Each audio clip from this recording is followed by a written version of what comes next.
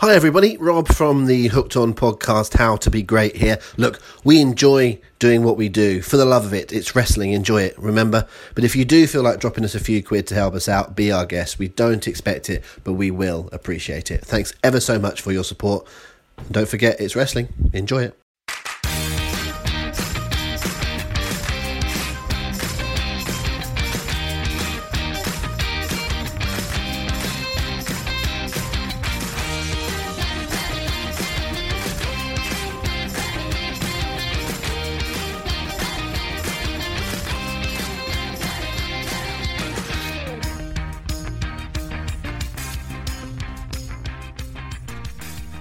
Once more unto the breach, dear friends, once more. We'll close up the walls with our English dead. Follow your spirit, and upon this charge cry, God for Harry, England, and St. George. Welcome everyone to the podcast. You are probably listening to this on April the 23rd, which is a huge day for many, many reasons. One, it was the birthday and indeed alleged death date of the great William Shakespeare, who wrote the words that I have just said from the play Henry V. It is also St. George's Day, which is the patron saint of our great nation, St. George's Day. It is also, most importantly, the birthday of showbiz Paul Benson. Yes, it is. Thank you, Rob. And also, a very happy birthday to John Cena, who I share a birthday with as well. So, Mr. Cena, you might be getting one less present this year, but I'm with you, bro. Don't worry. I'm sure he's very comforted by that. Hey, look, Nikki Bella, Paul Benson. What's the difference? Don't answer that. Don't answer that. No. I was going to start with chest size, but I'm not sure. So, we probably shouldn't. Anyway, listen. As we speak, I'm about 2 hours and 50 something minutes early. But mate, happy birthday.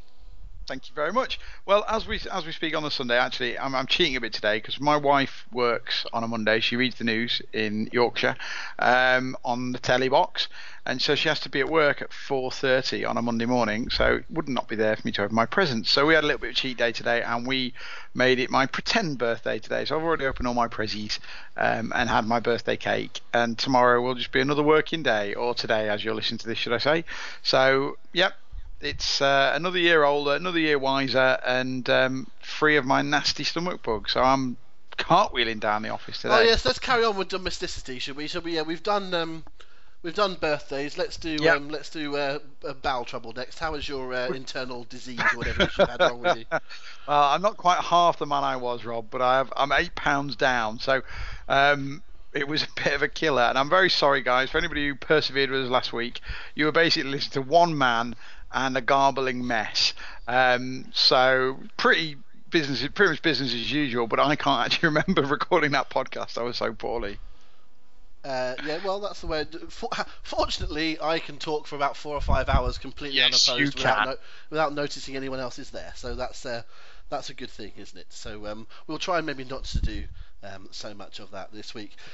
We started with the Shakespearean St. George and St. Paul Benson opening, but I could well have started by welcoming you all to the greatest show we've ever done, the greatest version of the Hooked On podcast, because it seems all you need to do these days is put greatest on something and add a few more people into a battle royal, and you can claim a card. Actually, saying that, I'm rather looking forward to Friday. I think it could be quite a fun card. I'm trying not to judge it too seriously. I'm trying to make sure that it's just because let's face it, it is a glorified house show that's going on the network. But Paul, other than the little bits and bobs that Hooked On will be getting involved with, which we'll talk about in a short while, are you looking forward to the greatest Royal Rumble?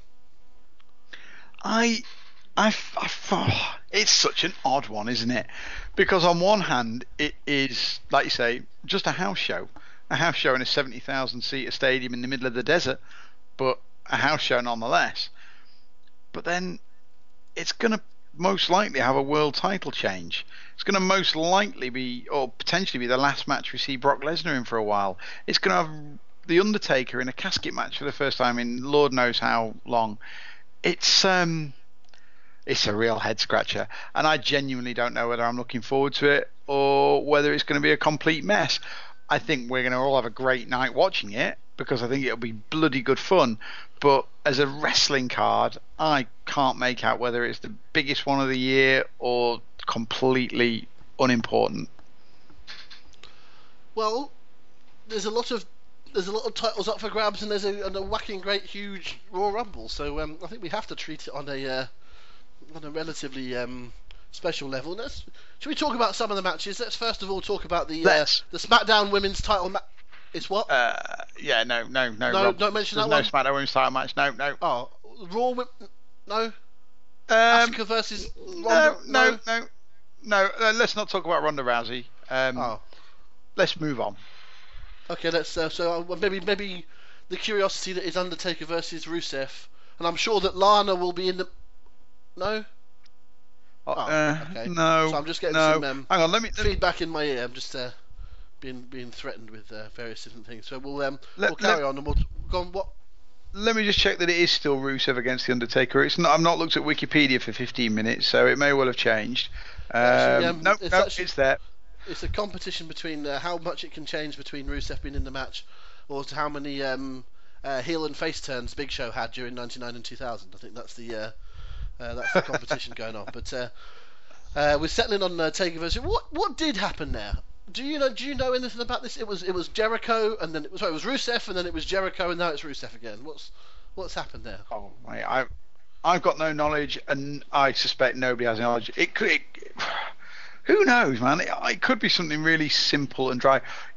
Having had experience on the inside to a very small degree, more often than not, these things that we treat as big dramas on the outside, because we only get one perspective, are just completely overblown nothingness. Just business decisions or creative decisions that no one's too upset about. So I'd probably say this is it. I'd probably say it's just a case of, here's my take. So you got Rusev in the casket match, and then Jericho comes in, and they're like, oh, we can get Chris Jericho. Let's slot him in the casket match. It's been so long since he fought Undertaker one-on-one, blah, blah, blah. Then it dawned on everyone that Jericho would have to be losing a casket match in 3 minutes. Probably didn't sit too well with Jericho, so they moved him back to the Rumble, and Rusev took his place back in the casket match to get beat by Taker in 3 minutes. That's my take, anyway. Yeah, that's a probably fair shout. Although, interestingly, Jericho tweeted about it. It wasn't like they did it and sort of did it on the sneaky. Jericho actually came out and said, "Yeah, I'm looking forward to this match." Blah blah blah. But weird one. Okay, so Jericho to win the Rumble? No. No. Do you know what I like about this Royal Rumble more than anything? For the first time in a long time, and I mean this in a positive way, in a way, the winner of this Rumble doesn't matter. There's no consequences or anything like that, which means there's no booking decisions that have to be tied into wins. So we could just get a winner for the winner's sake. And I think I boil it down to two men very simply. It's either Braun Strowman or Daniel Bryan. Yeah, it's a fair shout. I mean, it's hard to. I mean, the good thing is with the booking of. I'd be tempted to go with Daniel Bryan because, he just feels the one with the momentum. The good thing is when you've got a Braun Strowman in a Rumble, and you want to explain him losing, is you do have the old-fashioned "let's all gang up on the big guy" routine. You do. I suspect that might be used on the Great Khali though, or Mark Henry, or both of them. Is Khali in it? I didn't know. I don't think he's been officially announced. Sorry, but he's going to be in it. Yeah. Oops, sorry for the spoilers, guys. I'm not sure anybody will be too fussed. I actually think that's a slightly different, technically slightly different meaning of the word spoiler there. Yeah, we're not the ones doing the spoiler. Spoiled it. Yeah, never mind. Who else do you want to spoil it with?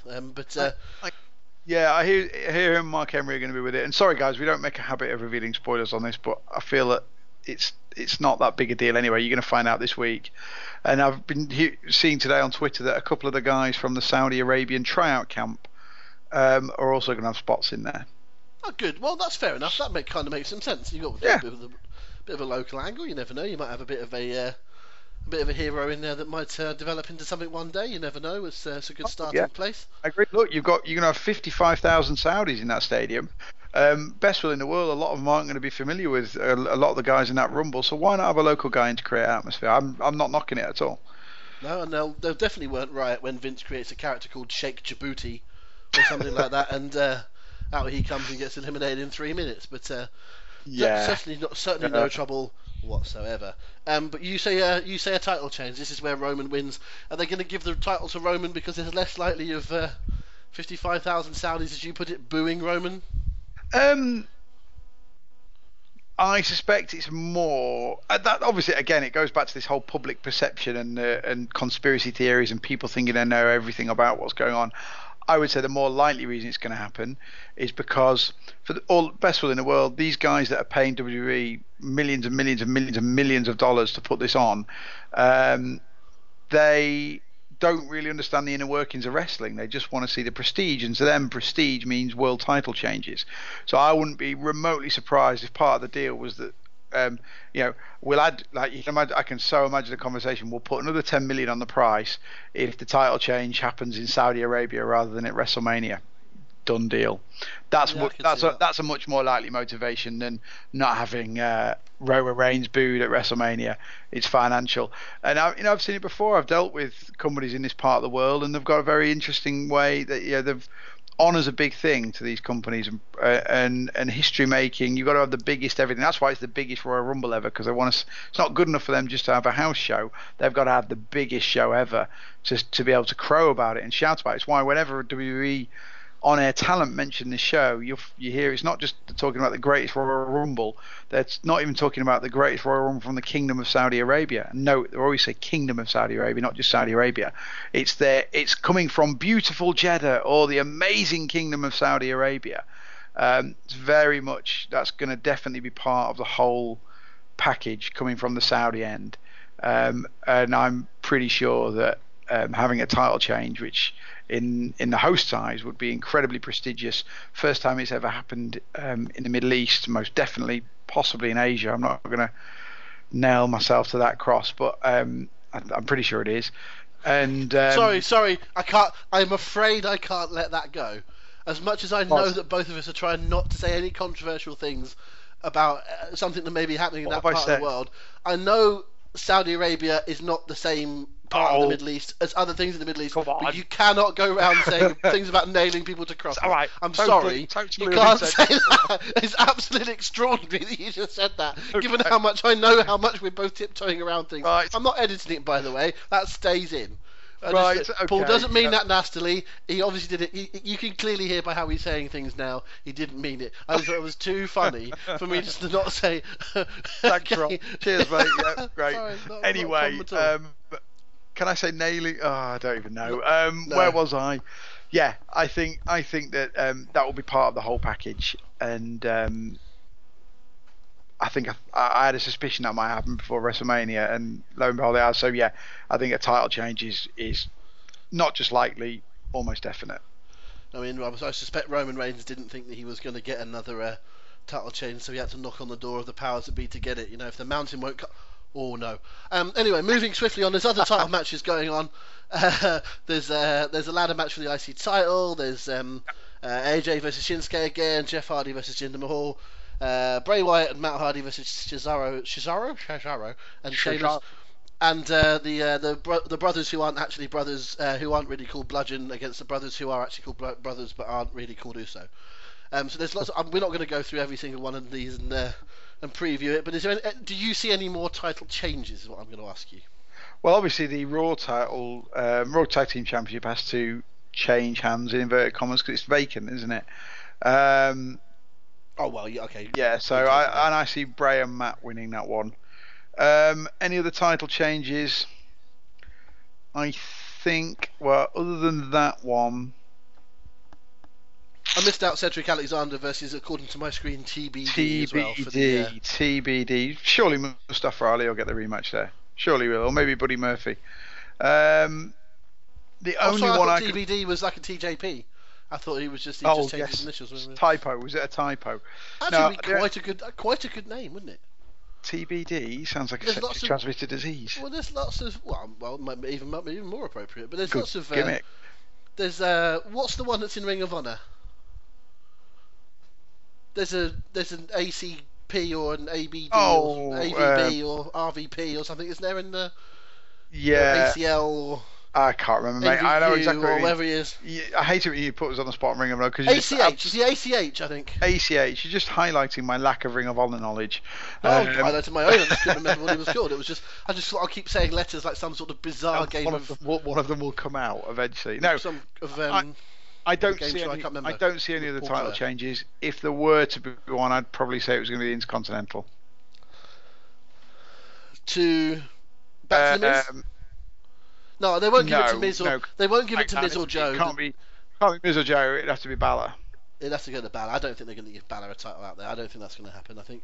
Oh, by the way, there comes Finn Balor in his Balor Club for Everyone T-shirts, and they're not going to give him a title in Saudi Arabia. That's not happening. A huge celebration with rainbow-coloured balloons dropping from the ceiling, and everyone getting killed. Noticeably not being worn on Raw last week. No, they're not. Not going to use that. I actually agree. I think that's the only one that's possible. I'd see just the Raw Tag Team and the Universal are the changes. I wonder if Jinder Mahal might meet Jeff Hardy, and that is absolutely not me saying that one part of Asia is another part of Asia. That's not what I'm getting at. It's just that is a title which has changed hands twice this week already. Since WrestleMania, during WrestleMania, and then the following night after WrestleMania. I could absolutely see it, going again, just that quickly, just for the hell of it. But probably not. And again, that would make it cross-brand again, I think, wouldn't it? So, would it? Yes, it would, because Jinder's gone back, hasn't he? So gone to Raw. Really... And so, unless I suppose, could there be a chance that Miz wins the IC title back, and then Jinder wins the US, and they swap the brands? It could happen. Could happen. I don't really see it, but no, I'm going to say just the 2 title changes. And then the other fun match, the other one we've not mentioned, John Cena versus Triple H. Yeah, this will last 7 minutes. Cena's been... Are you for real? Yeah, absolutely. 7? Yeah. Do you understand the concept of spread betting? Yes, of course. Okay, would you like to have a spread bet with me? And I'll take any minute under 7. For every minute under 7 the match goes, I'll pay you increasingly more money. And for every match over 7 minutes it goes, you pay me increasingly more money. How does that sound? Yeah, I'm not that confident. But no, look, John Cena is very, very much on part-timer mode. He is, phoning it in, frankly, every time he's in the ring at the moment. This match is there because they want 2 big name opponents against each other. It's 7 minutes, I think, is about what it'll be. If John Cena is phoning it in, then Triple H will insist he leaves a very, very, very long voicemail. This is going 20 minutes at least. I'm going to say this will be the longest match of the night, except for the 50-man Rumble. Right, well, let's split the difference then, shall we? Let's take that spread on 14. If it's lower than 14 minutes, I win. If it's over 14 minutes, you win. Agreed. What's the prize? What's the forfeit or prize? Let's think about it. Let's decide that at the end of the podcast. Okay, people can decide. Maybe we can throw that open to yes, maybe we can. Decision. But you're putting the spread at an exact. So basically, if it's 13:59. If the match is timed at 13:59, you win.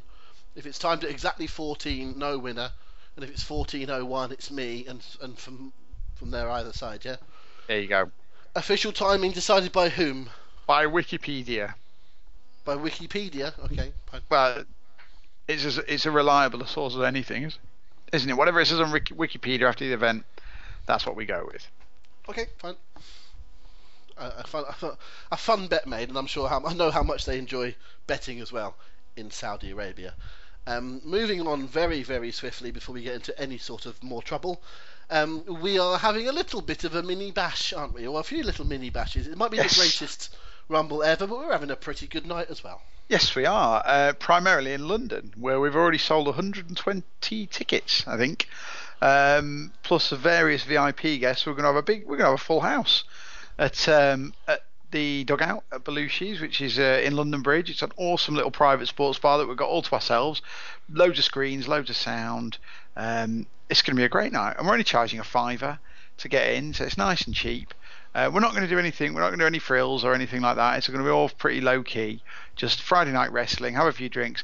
Rob can't make it, and I've promised him on pain of death that I won't go out and get another host in case it upstages him.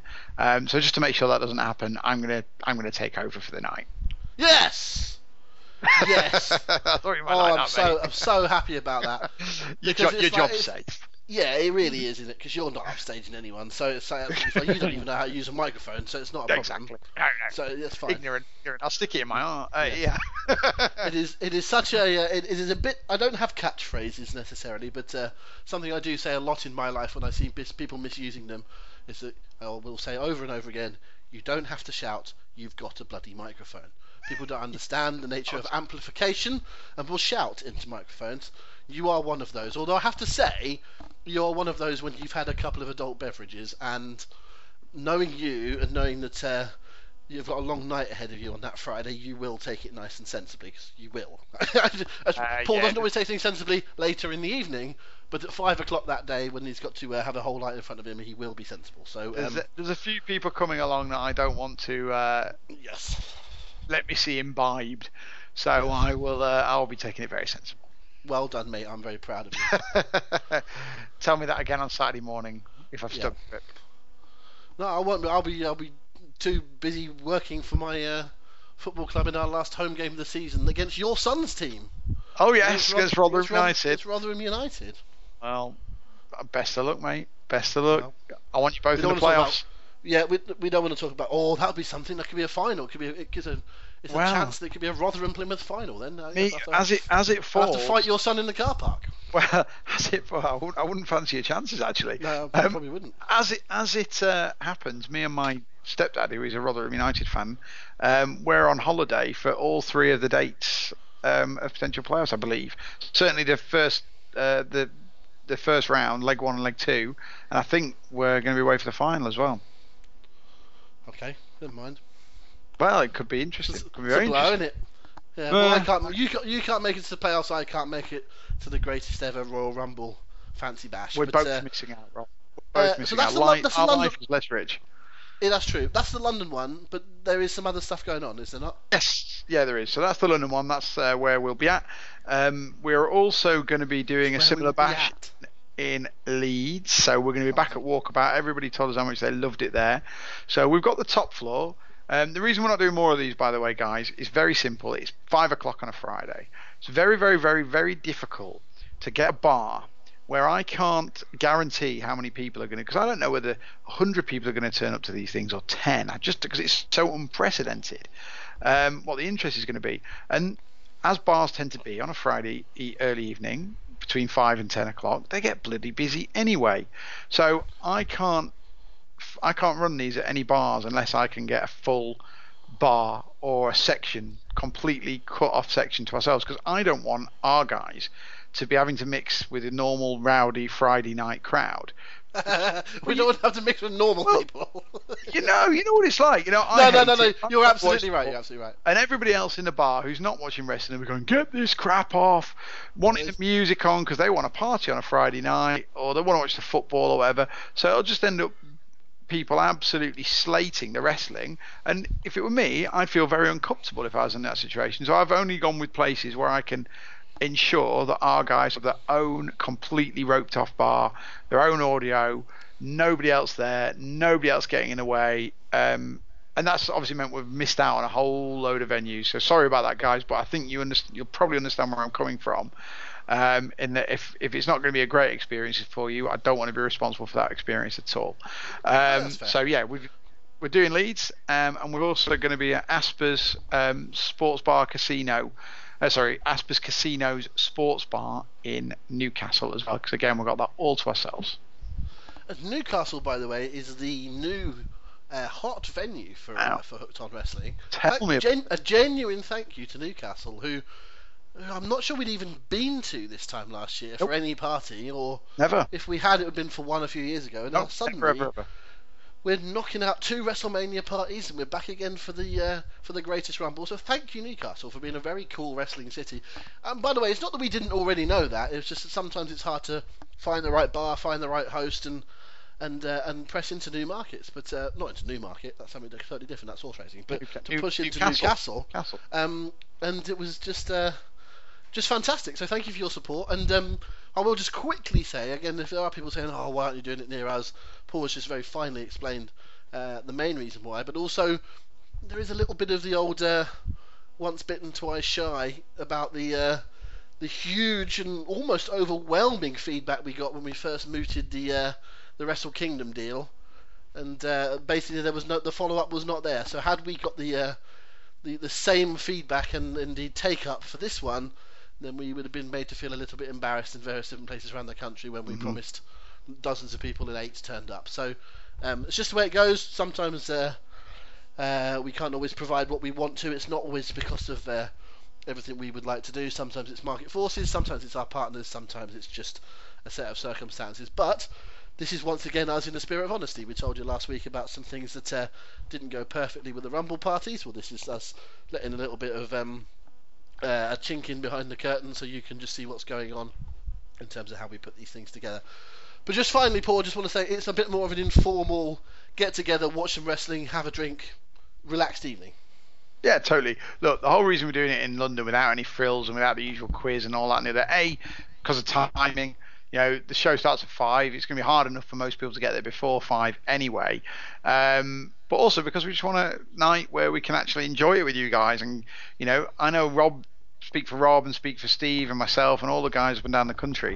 We don't get 2 minutes to talk to you lot normally. And I'd quite like to get to know a few of you. So if you see me in London, do come and say hi. I don't bite. It'd be lovely to put some faces to names. And yeah, so that's what we're doing. We're going to make it nice, chill, informal. We won't be leaving the bar as soon as the pay-per-view finishes, so feel free to stick around, talk wrestling, talk nonsense, whatever. We'll make a night of it. I am genuinely, and this is not banter for the podcast or anything, genuinely, this is the most disappointed I think I've ever been to not get along to some of these things. Really? It just feels like such a... It's not going to... See, when we do WrestleMania and the Rumble and whatever, I love it. I love the atmosphere. I love what's going on. I love seeing the reactions and stuff. But we do work hard. And there are times where I think, crikey, I could be in my office with a nice bottle of red here and I'm not having to worry about doing all these little things. So sometimes it's the opposite. Sometimes I'm at something thinking, oh, I could be at home, you know. That always passes through because there's always such a great atmosphere and you kick on. But also the shows that you're watching are really quite important, you know, to a wrestling fan that follows the year. Yeah. The Rumble, the WrestleMania, SummerSlam, they're important. This isn't. This is a bit more of a fun thing. And if you're obviously with the network now, you miss something, you can just watch it the following day and, you know, flick through on your iPad or whatever. So I just feel that this feels like so much more of a chance to kick back with a bit of wrestling, mainly in the background. But also once it's finished, I'm assuming it's going to finish sort of in the, you know, in the sort of 8:30, 9 o'clock region. No, mate. 9:30, 10 o'clock, I think, is more likely. Oh, really? Another 5-hour job? Okay. Well, yeah. even so, 10 o'clock's not a late night, is late, it? So no. Friday night in our nation's capital. You know, few cheeky ones at the end of the evening. It sounds like a really nice deal to me, but unfortunately, like I say, I have to be in Plymouth for 10 o'clock the following morning, so it doesn't help my case. I was in Northampton this week as well. I could, if it had been this week, Friday night in London, could have stopped over, gone up to Northampton on the training in the morning. Oh, it'd have been lovely. But there you go. That's the way it goes. So if you are coming along, have a great time. Paul will be the one dressed. What are you going to wear? You going to go with the purple Macho Man shirt? You put me on the spot there, then, mate. No, I'm probably going to wear one of our Hooked On shirts. So invariably, I'll be in a pair of jeans, a black jacket, and a Hooked On shirt. Okay, that's how to recognise Paul. If it's there, you go. Slightly tubby, quite tall. Yeah, there's a. I always say there's always a copy of the Telegraph under my arm. No, not necessarily. Or stand under the clock and water station. No, I think the way I would always describe Paul is, I wouldn't say he looks like him, but if you looked at Paul, there is the plausibility that he could be Greg Davis's love child. I always think you don't look like Greg Davis, but you've got some mannerisms, and you're not as tall. But I think if I found out that Greg Davis was related to you in some way, I wouldn't be shocked. I think you've got a bit of it. I don't know if you're offended by that. I mean, I don't care if you are one way or not, but because I'm not quite sure I am or not, to be honest. Well, Do you know what? Most people, when they do a lookalike or something for me, do James Corden. So you can stick yours up your ass. So I think you're better off than I am. So or Tony Schiavone. So it's what would you rather be? Would you rather be Greg Davies, or would you be the weird hybrid of James Corden and Tony Schiavone? Well, I'm just disappointed because when I was younger, I used to get Daniel Bedingfield, but I think that ship has sailed. Do you know what? I'm not sure I'd know. If Daniel Bedingfield walked in singing one of his hits with a shirt saying "Hello, I'm Daniel Bedingfield," I'm not convinced I'd know who he was. So, come on, mate. That would let's not talk about Daniel Bedingfield. We've got to get through this. Let's not talk about Daniel Bedingfield anymore. Poor everyone. Oh, sound the klaxon, Paul did a proper. It's very, very, very, very good indeed. So that's excellent. Were you aware of the fact that I was stalling because I couldn't remember any Daniel Bedingfield songs? I was well aware. I was trying to do the same thing, and I thought I can't think of any. I'm sitting there going, I think there's one called "You're Not the One," but I'm not certain about that. Not going to do that joke. There is and a very good song. Is that him? Yeah. Yeah, I'm a Daniel Bedingfield guy.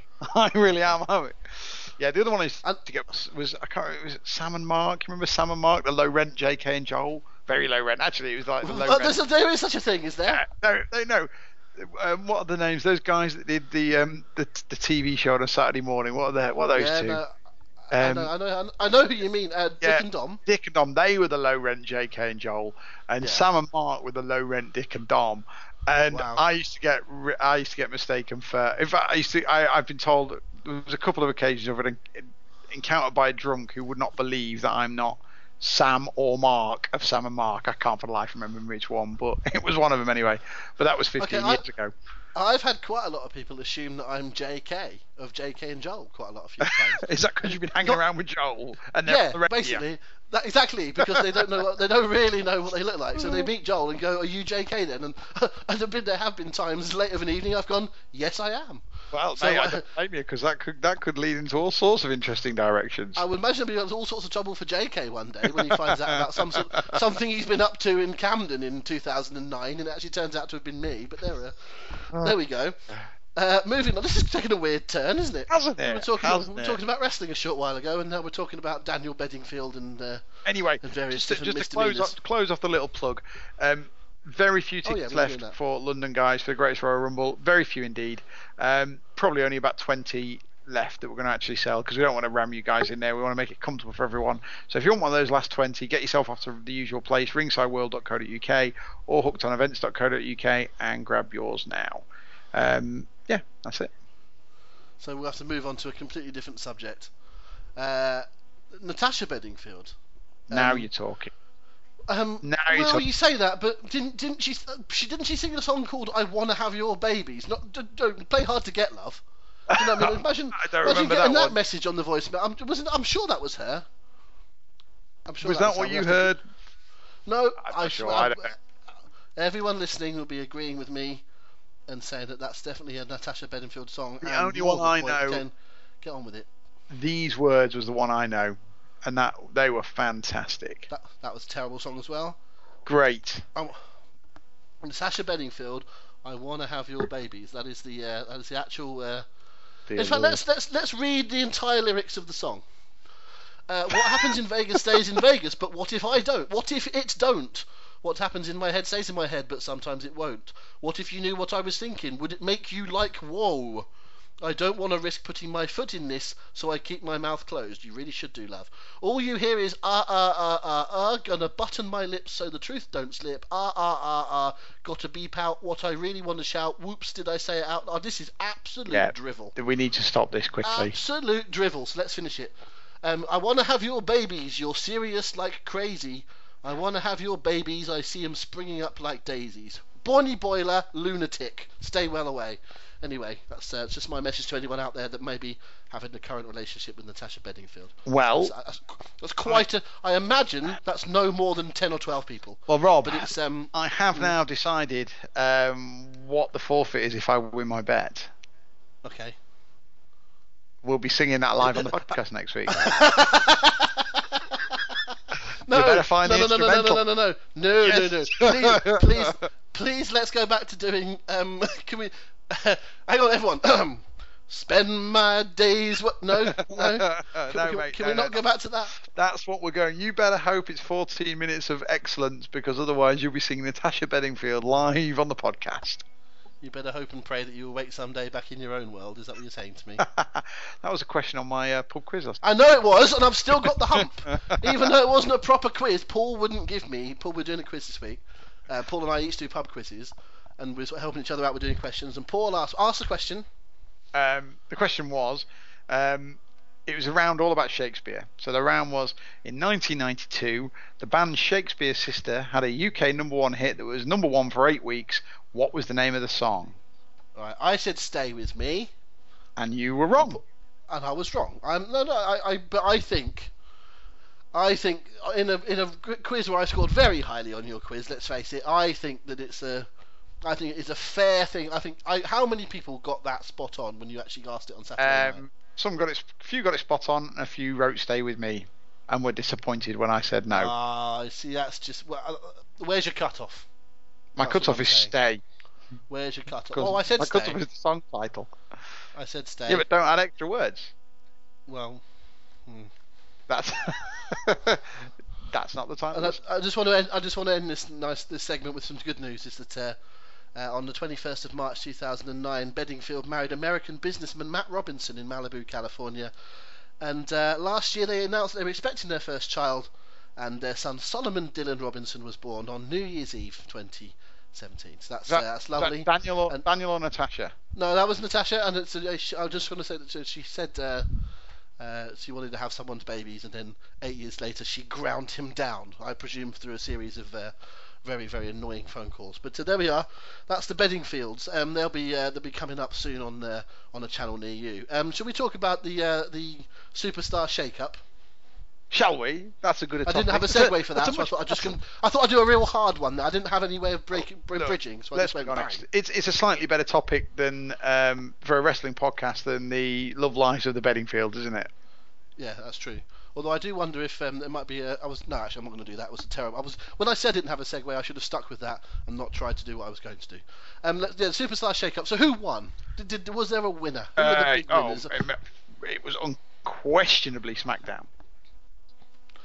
It was, wasn't it? I think everyone sort of feels that way. What do you feel that is Vince and Kevin Dunn and Stephanie and whoever else is in the Triple H, whoever else is in the corridors of power these days, are they sitting there saying we have massively enhanced SmackDown, or do they think they've just shaken it up and it's quite even?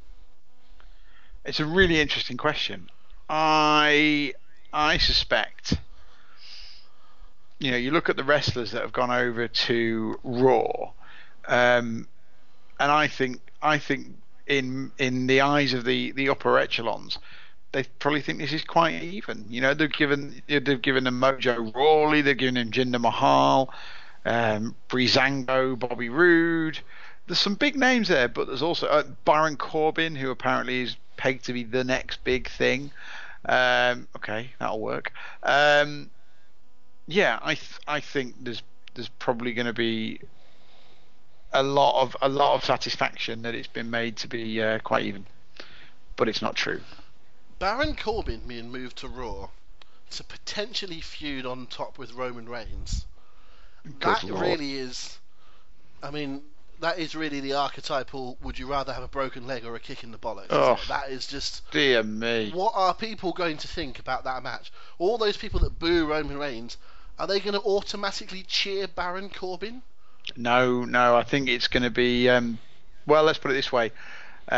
If I was to invest, I would be investing in a beach ball company to follow Raw around while that feud was in the main events. Yes, there's going to be a lot of distracted fans. It does seem to feel. It does feel like there might be a few people that have just been put over onto that roster with the sole intention that they might get booed a little bit more than Roman.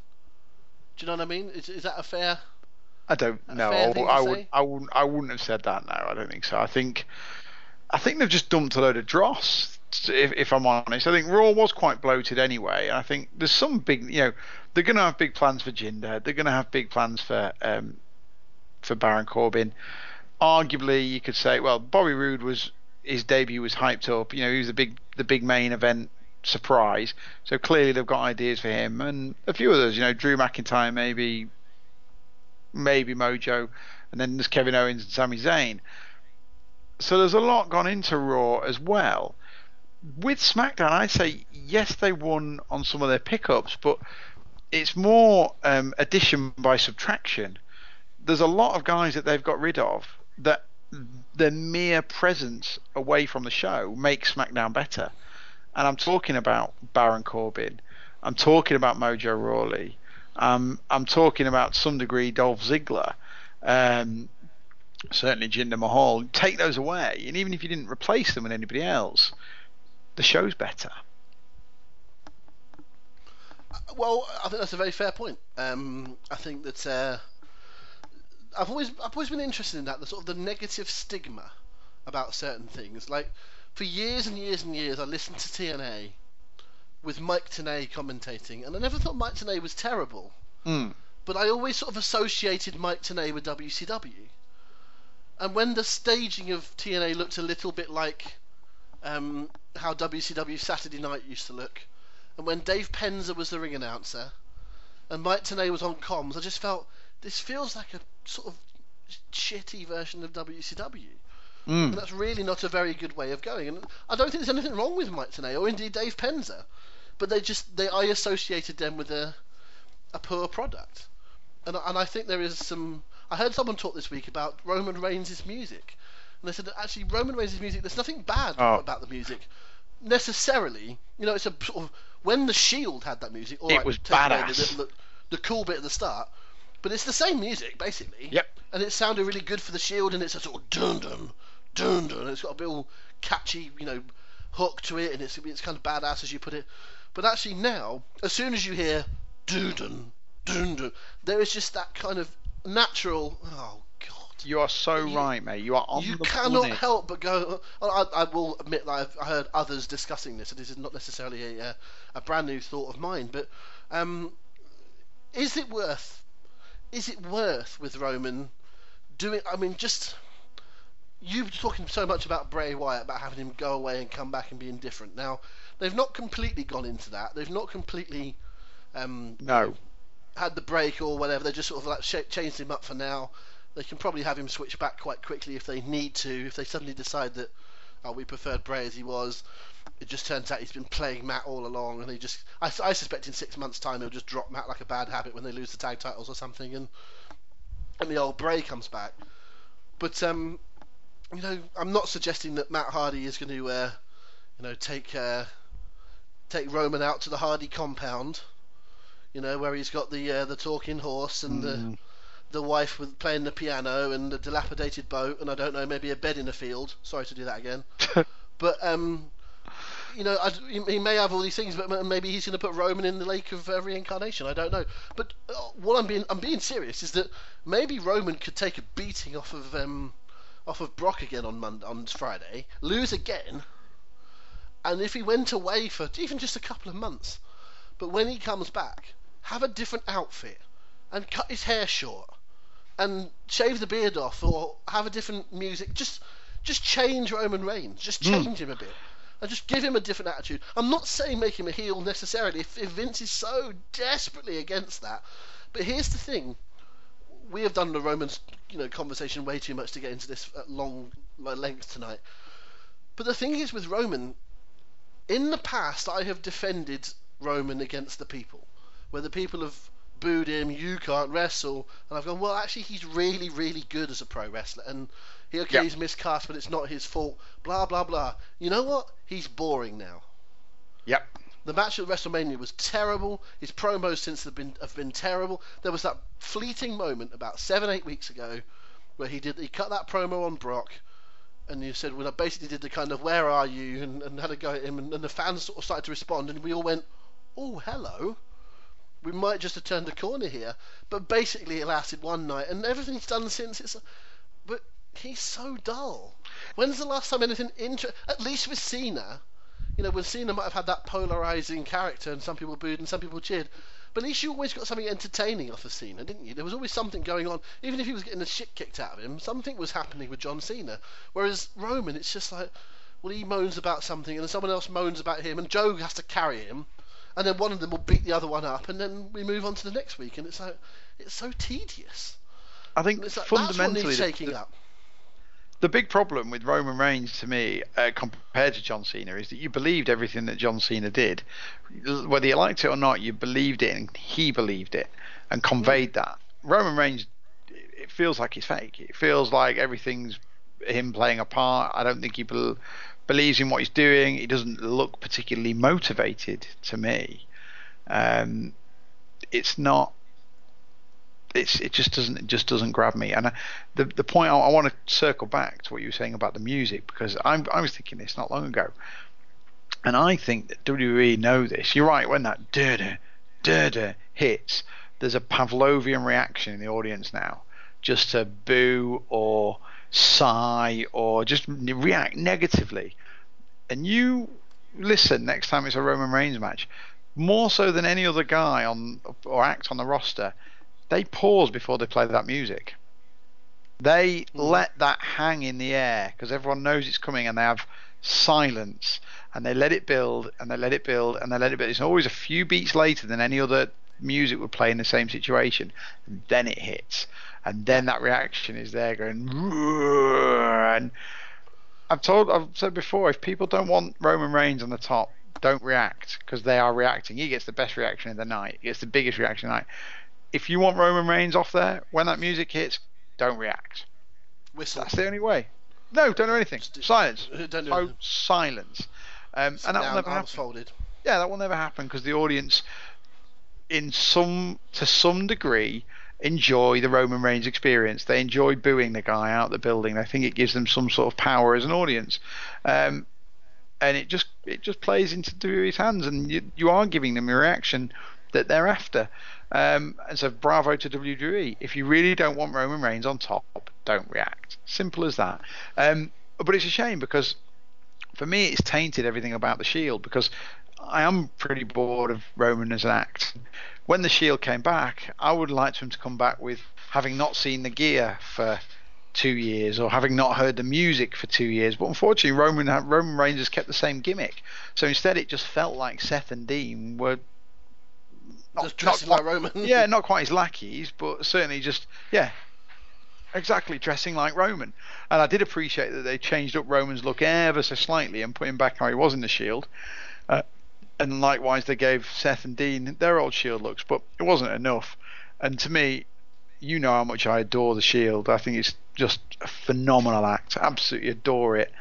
But when they came back, I just couldn't get excited because it just felt like Roman Reigns and friends. And that's because Roman Reigns never changed, and the other guys did. And I think that ship sailed now. I don't think there's anything else you can do about it. I agree with you that repackaging him could help, but there's far more important things. If you want to change the tide with Roman Reigns, there's far more fundamental things that you need to correct than gear, music, look, that sort of thing. And by the way, there's a way of doing it as well. And I'll tell you very briefly what that way of doing it is.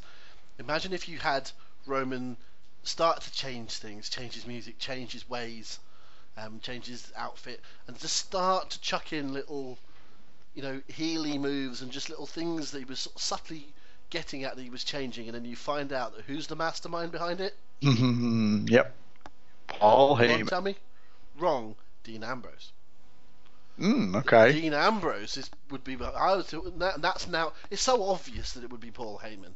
I'd have Dean Ambrose be the one behind Roman Reigns, because Ambrose to me has been begging to be a heel for so long. Now he's miscast as well, just 100%. As people say about Reigns. We had this wacky Ambrose babyface character, but if you want to do the real sort of lunatic thing, if he's supposed to be Brian Pillman, which I always thought is what it's going for, some sort of Pillman-Piper combo, if you really want him to have that, make him a bloody not a complete manager. He can still wrestle, but essentially make him the sort of Kevin Sullivan sort of figure, or Jimmy Jacobs in the it was Jimmy Jacobs, wasn't it, in the Age of the Fall? Yeah. It's like, have that sort of mystical, almost, not quite cult leader like Bray, but that sort of character. I think, Dean could really be the one to get in Roman's head and say, the reason you're losing matches to people like Brock Lesnar is because you're trying to win over the fans and stuff. Ignore them, they hate you, we hate them. And then Dean could do all his talking. And Roman could just stand there looking badass and looking miserable. And then Dean could work them. And if you give Dean Ambrose carte blanche for a couple of years to get himself hated, and he really, really gets himself hated, well then what happens when Roman Reigns turns on him? Great shout, mate. You might just get a reaction where people want Roman Reigns to deck Dean Ambrose. We've talked earlier on about getting people to boo Reigns more than Reigns gets booed. I know if you're going to do it short term with people like Corbin and whatever, they're getting booed because people don't like the act. If Ambrose does it, I think Ambrose is talented enough on the microphone and has an annoying, punchable enough face that if you give him a couple of years and then you have Roman turn on him, I think you could be onto something. Very interesting perspective, mate. I like the bones of that. That's for sure. Speaking of that sort of relationship, very, very quick one, but Drew McIntyre being a sort of heater for Dolph Ziggler. Discuss. Well, potentially interesting. Way too early to make any sort of assessments on it. We haven't even seen how they're going to gel together yet, but I do like the idea of Dolph Ziggler having this big bastard who can come in and do his dirty work for him. He's never really had that before, other than when he had Big E, and that was more about the what's a chops AJ thing at the time. So Drew, I think, works better as an ass-kicking heel anyway. He has fully rehabilitated his image since his last run in WWE and the 3MB stuff. He is a badass killer now. Hey, look, I'm open to it. I can't really assess it too early, but it intrigues me.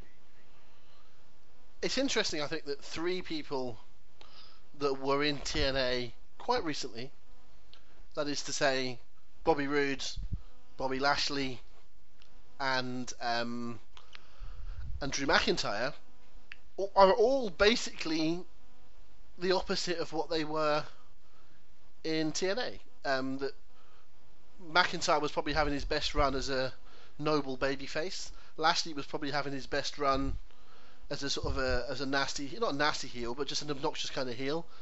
And I've always thought that Bobby Roode works better as a heel. Yes. Than a baby. So it'd be interesting to see how long those three instances last.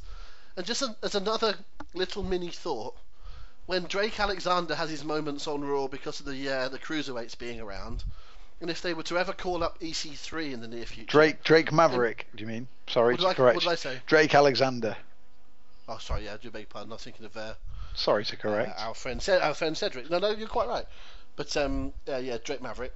And EC3 were to make an appearance. And basically, the whole of that kind of mini comeback, because TNA got kind of good for a short period a couple of years ago when they had some people quite well cast. But you can actually have all of them on Monday Night Raw, including Kurt Angle that was involved in that stuff with Bobby Lashley. You can have them all on Monday Night Raw. How strange that would be.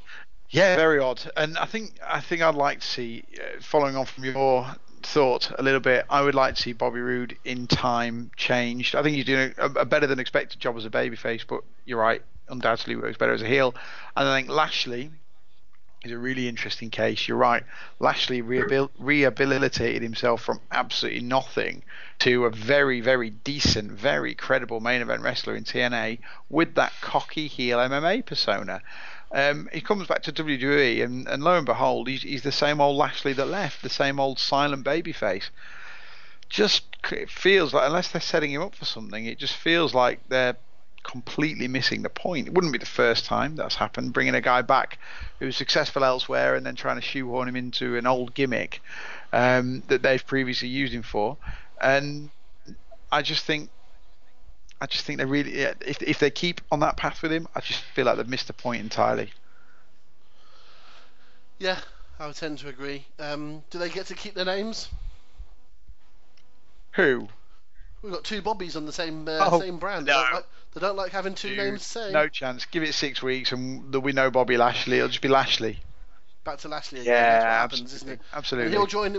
We'll have a little audit at some point. The amount of people that have either lost their first name or lost their surname. You know my theory about Sheamus and Cesaro basically having a surname and a surname and a forename between Cesaro. them. Yeah, but that could be one. Someone out there is working as Antonio O'Shaughnessy just to fit the gap. But okay, moving over to SmackDown. Would you have ever believed at any point in history that on the same brand at the same time are AJ Styles, Samoa Joe, Daniel Bryan, Shinsuke Nakamura, and Jeff Hardy? It's remarkable, isn't it? It's absolutely remarkable. What a roster.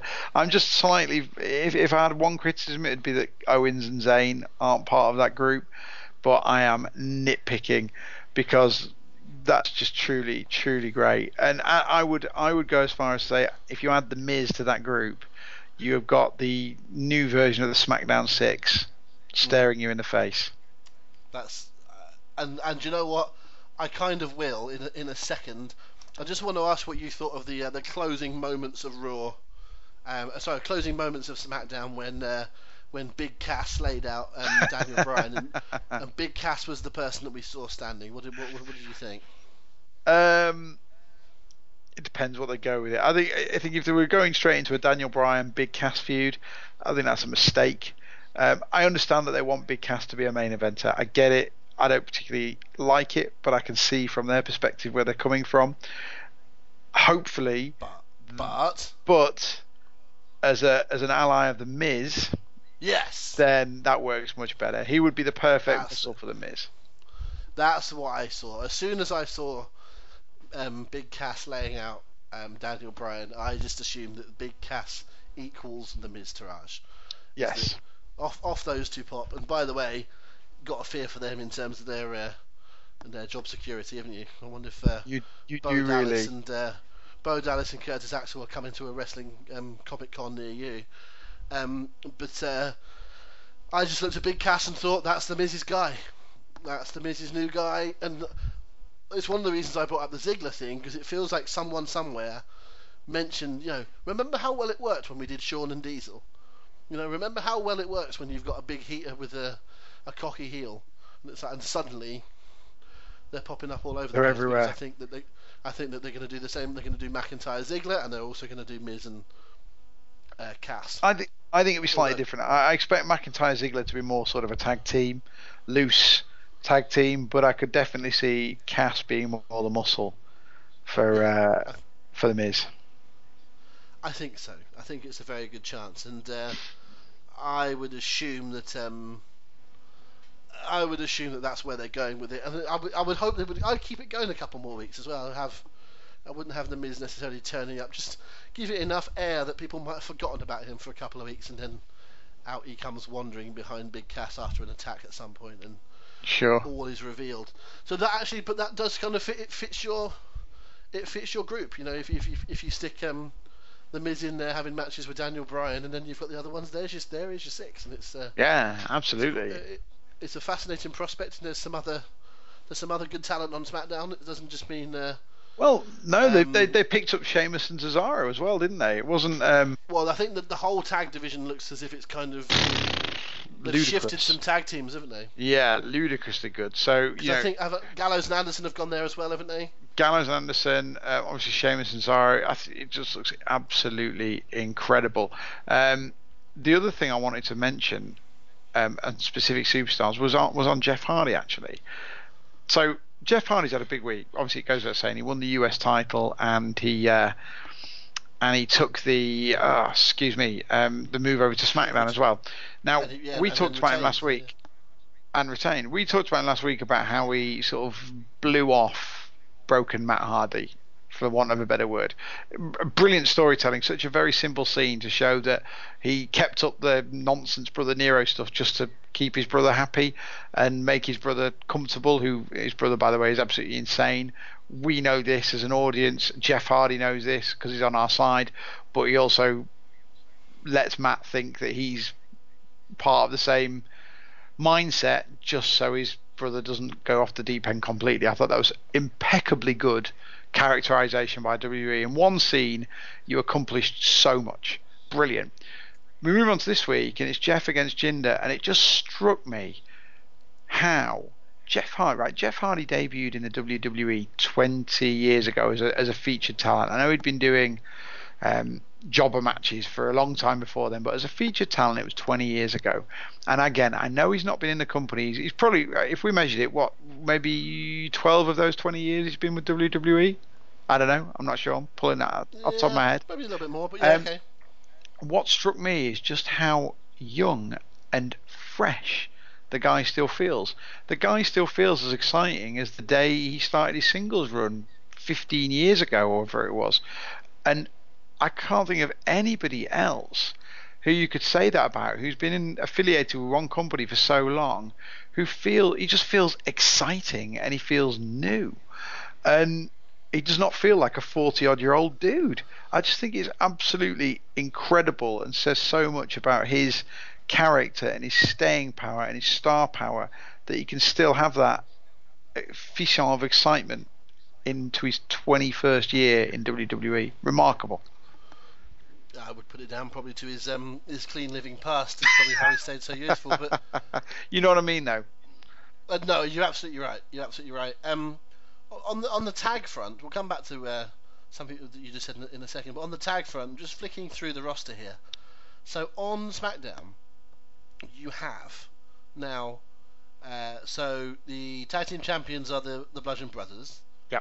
And then you have Sheamus and Cesaro are there now. And where are the New Day? Are still there, aren't they? Yes, they are.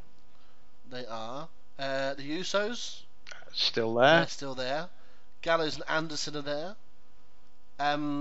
Sanity. Hello, Sanity. That's what I was just about to say. Hello, Sanity, getting called up and getting involved in the action there now. So that is just so stacked on a tag team front. The Colognes, if you really want to go into a bit more, yeah. But there's some teams there, isn't there? That's a lot of fun to look at what's going on in that division, and it just makes me think that the losers in all of it, almost by default, but I feel bad for the Revival. Oh, absolutely. You just think if you could just chuck the Revival in there as well. Oh my goodness, what a division that could be. Oh no, the Revival really. And I don't think through any fault of their own. They came onto Raw with a huge head of steam just a little over a year ago. One of them comes down with a long-term injury. He comes back, and then the other one comes down with a long-term injury. You can't survive that. The attention of the writers has moved on, and they're forgotten about. And now they're heel jobbers. And Christ, it's going to take a massive rehabilitation to get over that. I'd like to see them go back to NXT. I don't think that's how the company works, but they've got so much good in them and so much potential. I'd love to see them go back and be incubated in NXT for just a little while, just so they can show people what they can do again, and then give them that. They deserve another chance, because I really truly feel like they're DOA on the main roster, and I just don't think it's their fault. They're the disciples of Apocalypse. It's a new gimmick, but it's a real shame. And maybe a move to SmackDown could do that for them. But you look at the tag rosters now, and they're so mismatched. Okay, on Raw you've got the Authors of Pain, and like you say, you've got the Revival, but there's not a whole lot going on beyond that, is there? There's Breezango. Do we get Chad Gable and Jason Jordan back together? As a heel American Alpha? What I was going to say. No, I think he's a babyface American Alpha, and I think that could be. Why would it be babyface? Because they're good, and eventually they can just remind everyone that they're shit hot as a tag team. Almost completely drop the Kurt Angle thing, and Kurt could just say to Jason Jordan, "I bought Gable back for you. That's why I signed him. You two hook up again." And they could make it a little bit kind of, I don't know, stuttery at the start, that Jordan wants to do his own thing, but they soon start teaming well, and eventually people just forget they are that good, American Alpha, if they just get going. And that's where the Revival could come in. If you just put together a really decent best of 7 series or something and just let the two of them go at it. Oh, believe me, that could just be the gimmick. You'd have no complaints from me at all. That could just be a gimmick. Just sometimes good wrestlers can get out of stuff by just wrestling. True. So if we're worried about Jason Jordan getting booed and whatever, just go bollocks. American Alpha, Revival, best of 7 series, best of 5 series on Raw. Off you go, lads. And they just have a great set of matches, and people will just they'll see what they need to, which is that there's a decent team in there. So actually, once you start thinking about it, if you put those two together, and then you've got the Authors of Pain, and assuming that Hardy and Bray stick together for a bit, and if Ziggler and McIntyre make something of themselves, obviously you can have a couple that sort of back it up by losing here and there, like the Ascension and Breezango, and Heath and Rhino and whatever. You've actually, and Titus Worldwide. Oh yeah, true. There's actually quite a lot of teams. Oh yeah, you've got the numbers on both rosters. There's an awful lot of teams. You've got the numbers, no question. But I think whereas before the divisions were both very good and fairly level, I think SmackDown, in its current incarnation, walks it by a million miles. Oh, I agree. And just to round things off, just having a look at the rosters, and again going back to SmackDown. We talked about those 6 that we think are going to be strong individual, wrestlers that are going to contribute to great matches. Add to those Rusev, who we never mentioned. Yep. And add to those Cien Almas. Megastar in the waiting. So there's some real quality in there, and it doesn't feel like just go down the whole list, and it doesn't feel like anyone where you go, but then they're gonna have to get a match out of. Again, let's not talk about him at length, but even with Braun, who is entertaining as hell, at some point you've got to have a match with him. Mm-hmm. And it's like, okay, crikey, if Braun's the champ, then good. If he's a champ for 6 months, then goodbye for the next 6 months of having really great title matches, because you can have big car crash sceneries around matches with bells and whistles and whatever, but when you just want a good wrestling match, sometimes you just want title matches to be good back and forth wrestling matches, like NXT title matches tend to be. Yep.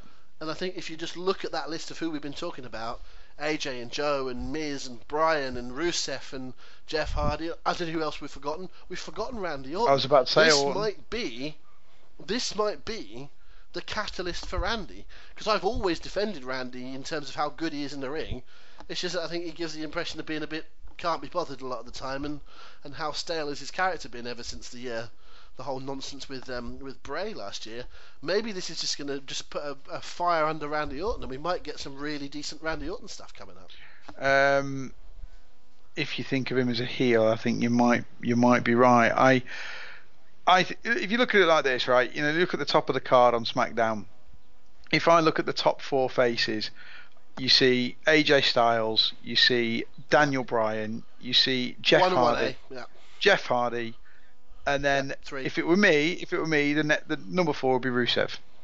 He's ready. Okay. You could do that next week. I'm not saying I will. You could. It's a good 4. It's a great 4. It's a great 4. And then on the heel side, obviously you've got Nakamura. You've got Andrade Almas. I'm not saying he's number 2, but I'm putting him in that. I'm putting him in the group. Yeah. The Miz. Miz 2. Probably number 2. Yeah. And then Samoa Joe. And then 2, 3. So Almas comes in at 4, sort of thing. Yeah, I'd say so. And then where does Randy Orton fit? My opinion is that Randy Orton doesn't fit. I think Randy Orton has long since passed caring. I suspect we're not going to see a whole lot out of him anymore. But they're very telling. Did you know? You would have noticed it's impossible not to on SmackDown, where Jeff Hardy came out to interrupt Orton. Essentially, he basically stole his spotlight, and Orton didn't look happy. Brilliant. There's your first Jeff Hardy feud. Great spot. It was a great spot. I don't mean it's a good spot by you, although it was a good spot by you. But a great spot on the night. Yes. But here's the other thing I'll say. Who was it? It was Shelton, wasn't it? Yeah. So Shelton's in the ring. I need an opponent. Come on, who's my opponent? And just as we were just saying about Roman, you dun dun. So Shelton says, "Where's my opponent?" I hear voices. And at that moment, the crowd goes, "Yes!" Yep. It's Pavlovian. Randy Orton gets massive reactions everywhere he goes, every building. People have over 10, 15 years heard that music and associated it with something big happening. what happens then is over the next 15 or 20 minutes, people sort of have this, oh yeah, he's not really as good as he was, is he? But the thing is, for everything you said about Jeff Hardy, in his 21st year, the fact that he's, what is he, 40 years old, 41 years old, 21 years, but it still feels fresh, blah, blah, blah, blah. Randy Orton's 38.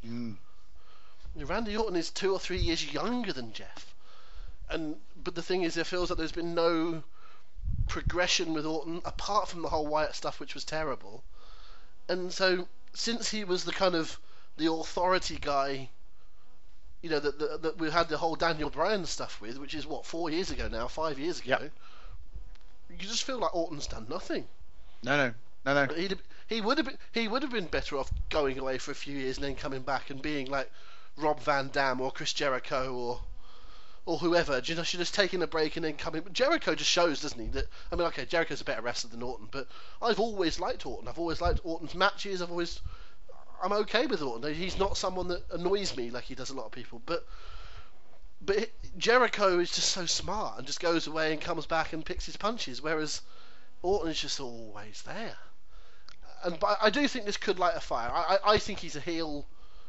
I would move him to a heel. I think it's a good shout. I think Jeff Hardy versus Orton, and using this as a way of turning Orton heel, but have him be the bitter old veteran. Turn Orton. So Orton used to be the legend killer, right? Let's now have him be the legend. Turn the story on its head, and have him say, when I was making it, what I did to make it was I killed legends. Now I'm a legend. Let's see you kill me. Come on. One after another. I dare you. Well, I do like that. I really like that. If you have SmackDown as the land of opportunity and highlight all these fresh new baby faces, having Orton as a heel who's the mirror image of what his heel character was 15 years ago, that's cool.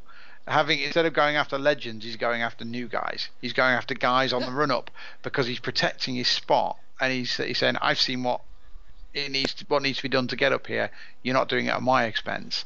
I'll leave the WWE marketing department to think of a fancy catchphrase for that upstart killer, but I think that's a really cool. I think that's a really rookie basher. No. Well, no. I tell you, who will be a similar, a much more effective version. But they had a character essentially for Hardcore Holly, where Hardcore Holly was basically this real life Hardcore Holly. He was a grumpy bugger that hated rookies and just mistreated them and stuff. Now I think this was a bit of work imitating art or whatever. Art imitating life, yeah. Because of him actually beating up some rookies, but it was that sort of grumpy character of I've been here forever and you kids don't appreciate it, and chuck in some little bits of Nick Botwinkle and Ollie Anderson and Harley Race and these characters that were Vern Gagne and Fritz von Erich and these ones that outstayed their welcome, the ones that were there too long and they were too old and they couldn't do it anymore. Now listen, Orton can still do it. He's still in great shape. Orton's younger than AJ Styles. Yeah. I was about to say. You feel like AJ. Do you realise that AJ Styles is only just under a year away from being the age that Ric Flair was when he won the? It's crazy. When he won the Rumble in '92. Crazy, isn't it? And Ric Flair was basically the same age as Bob Backlund, who was the veteran coming back. AJ Styles is nearly as old as Bob Backlund when he was the old man in the Rumble. Think about that. Mad. But it's true what they say about having a real age and a TV age. Yeah, of course it is. Absolutely it is. It's his freshness.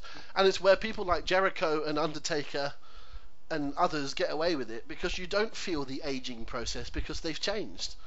And this is the problem with Orton, isn't it? Orton is still just Randy Orton. What is that character now?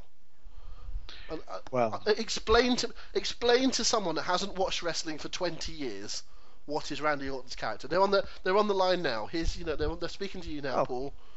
That's the point. Explain Randy Orton. It's impossible to do. It's a guy with tattoos and trunks who has a great finishing move. There you go. That's it. You need 3 letters to describe Randy Orton. Okay. That's it. And that is literally it. Randy Orton's been around for a long time. He can be competitive with anyone, and really, when it really comes to it, he hits his finishing move. but what a character to actually to start building younger guys. As in, imagine if you took someone like, because the thing is to have that kind of legend that kills, a killer legend as opposed to a legend killer. To have that character, you have to win quite a lot. Yes. So it'd be one thing to say, let's put Orton up against, Daniel Bryan and AJ Styles and whoever, but he'd have to beat some of them. So you're going to have a few where they're low down enough that just by working with Orton in itself is a bonus, and you can try and make them by having them come close, but Orton still wins. Let's take a Ty Dillinger. Right, I mean, I'm not a big Ty Dillinger. Actually, that's not a good example because Ty Dillinger's a lot older than you think. Yeah, he is. It's actually, when you think about it, it's actually quite difficult to pick anyone out. But I know. What about Xavier Woods? Let's say that they wanted to put Xavier Woods on a little individual pedestal. Yep. Maybe take a break from New Day for a little while, and he stands up to Orton. I want to make a name for myself as an individual. I know my boys have still got my back. They're going to carry on with the tag team, the two of them, but I want to prove myself. Xavier Woods can stand up against someone like you, Orton. It's time you used to decide to let kids like me come through. And Orton belittles him and slags him off. And then you do, at a pay-per-view, a 15-minute back-and-forth Woods and Orton match and put enough spots in it that it looks like Woods has got him. Excuse me. And then just have it 2 or 3 times, just get close enough. Orton, foot on the ropes. Oh, my God, he survived. And then just at one moment, Woods goes for something, hesitates on the top rope, jumps, misses it, turns around, RKO, 1, 2, 3. But you just put Woods over as what a plucky, fantastic babyface performance.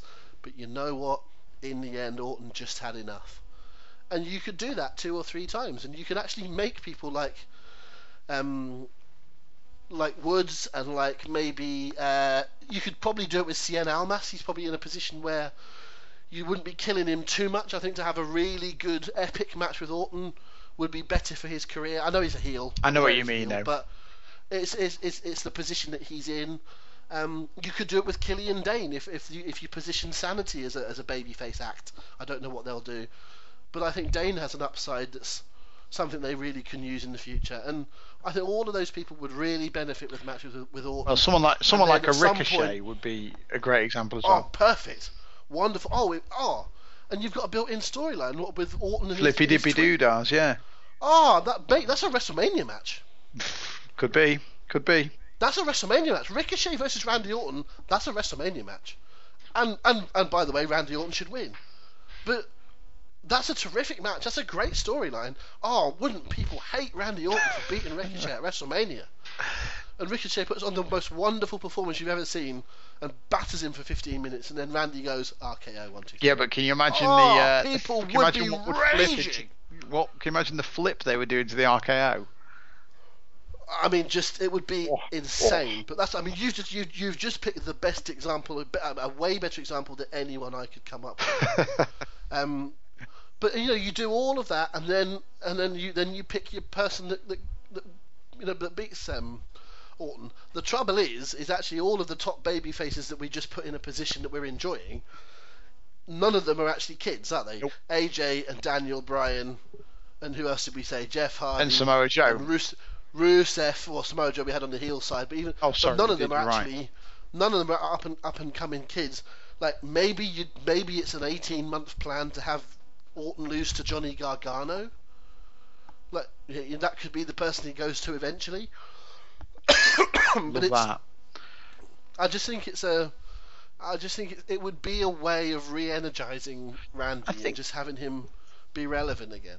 I think it's if the key thing is his motivation, and again I try not to delve too deep into these insider bits and bobs that we couldn't possibly have any knowledge about whatsoever, but it does seem to me that Orton's just got zero motivation, that he's happy to be the name, picks up a very big check, goes and does his RKO and gets the hell out of there and spends time with his beautiful family.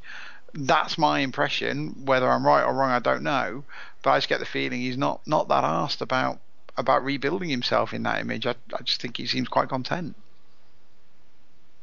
Yeah, maybe you're right, but I still think that I still think that given the right set of circumstances, that he could be really fired up and could get in that right position. To finish off the chat, I just realised we haven't mentioned we've talked about how the tag division on SmackDown looks stronger.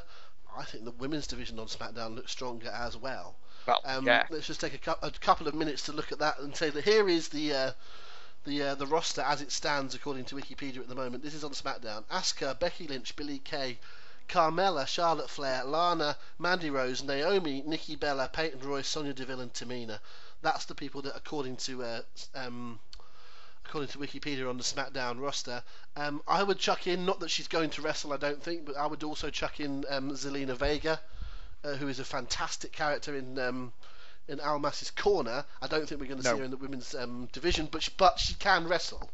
So if they need to go down that road, she's a better wrestler than, say, Lana is or Carmella is or a few of the others. So she can actually get in there if necessary. So it's a very, very stacked SmackDown side of things. Interesting that they have taken Asuka away from Ronda Rousey. I don't think it's a surprise. I think they've played their hand perfectly on these rosters, and to pat myself on the back, I predicted it exactly this way. All this talk about Charlotte Flair going to Raw was never going to happen, because then you have to spend almost a year finding a way for Charlotte and Ronda to tiptoe around each other. It just wasn't going to happen. When much more organically, you can just have them avoid each other by being on different brands. Now you've got a situation where you've already got a very clear path to Charlotte up to WrestleMania next year. So she's lost the title, so that gives her something to fight for there. So in the short term, she's going to be working her way through the Iconic Duo who cost her that title. Then she goes to Carmella. Then I would imagine Becky Lynch. Then she goes to Asuka, and she's like the final roadblock, as it were. And then you're at WrestleMania, and then you can unleash Charlotte against Ronda.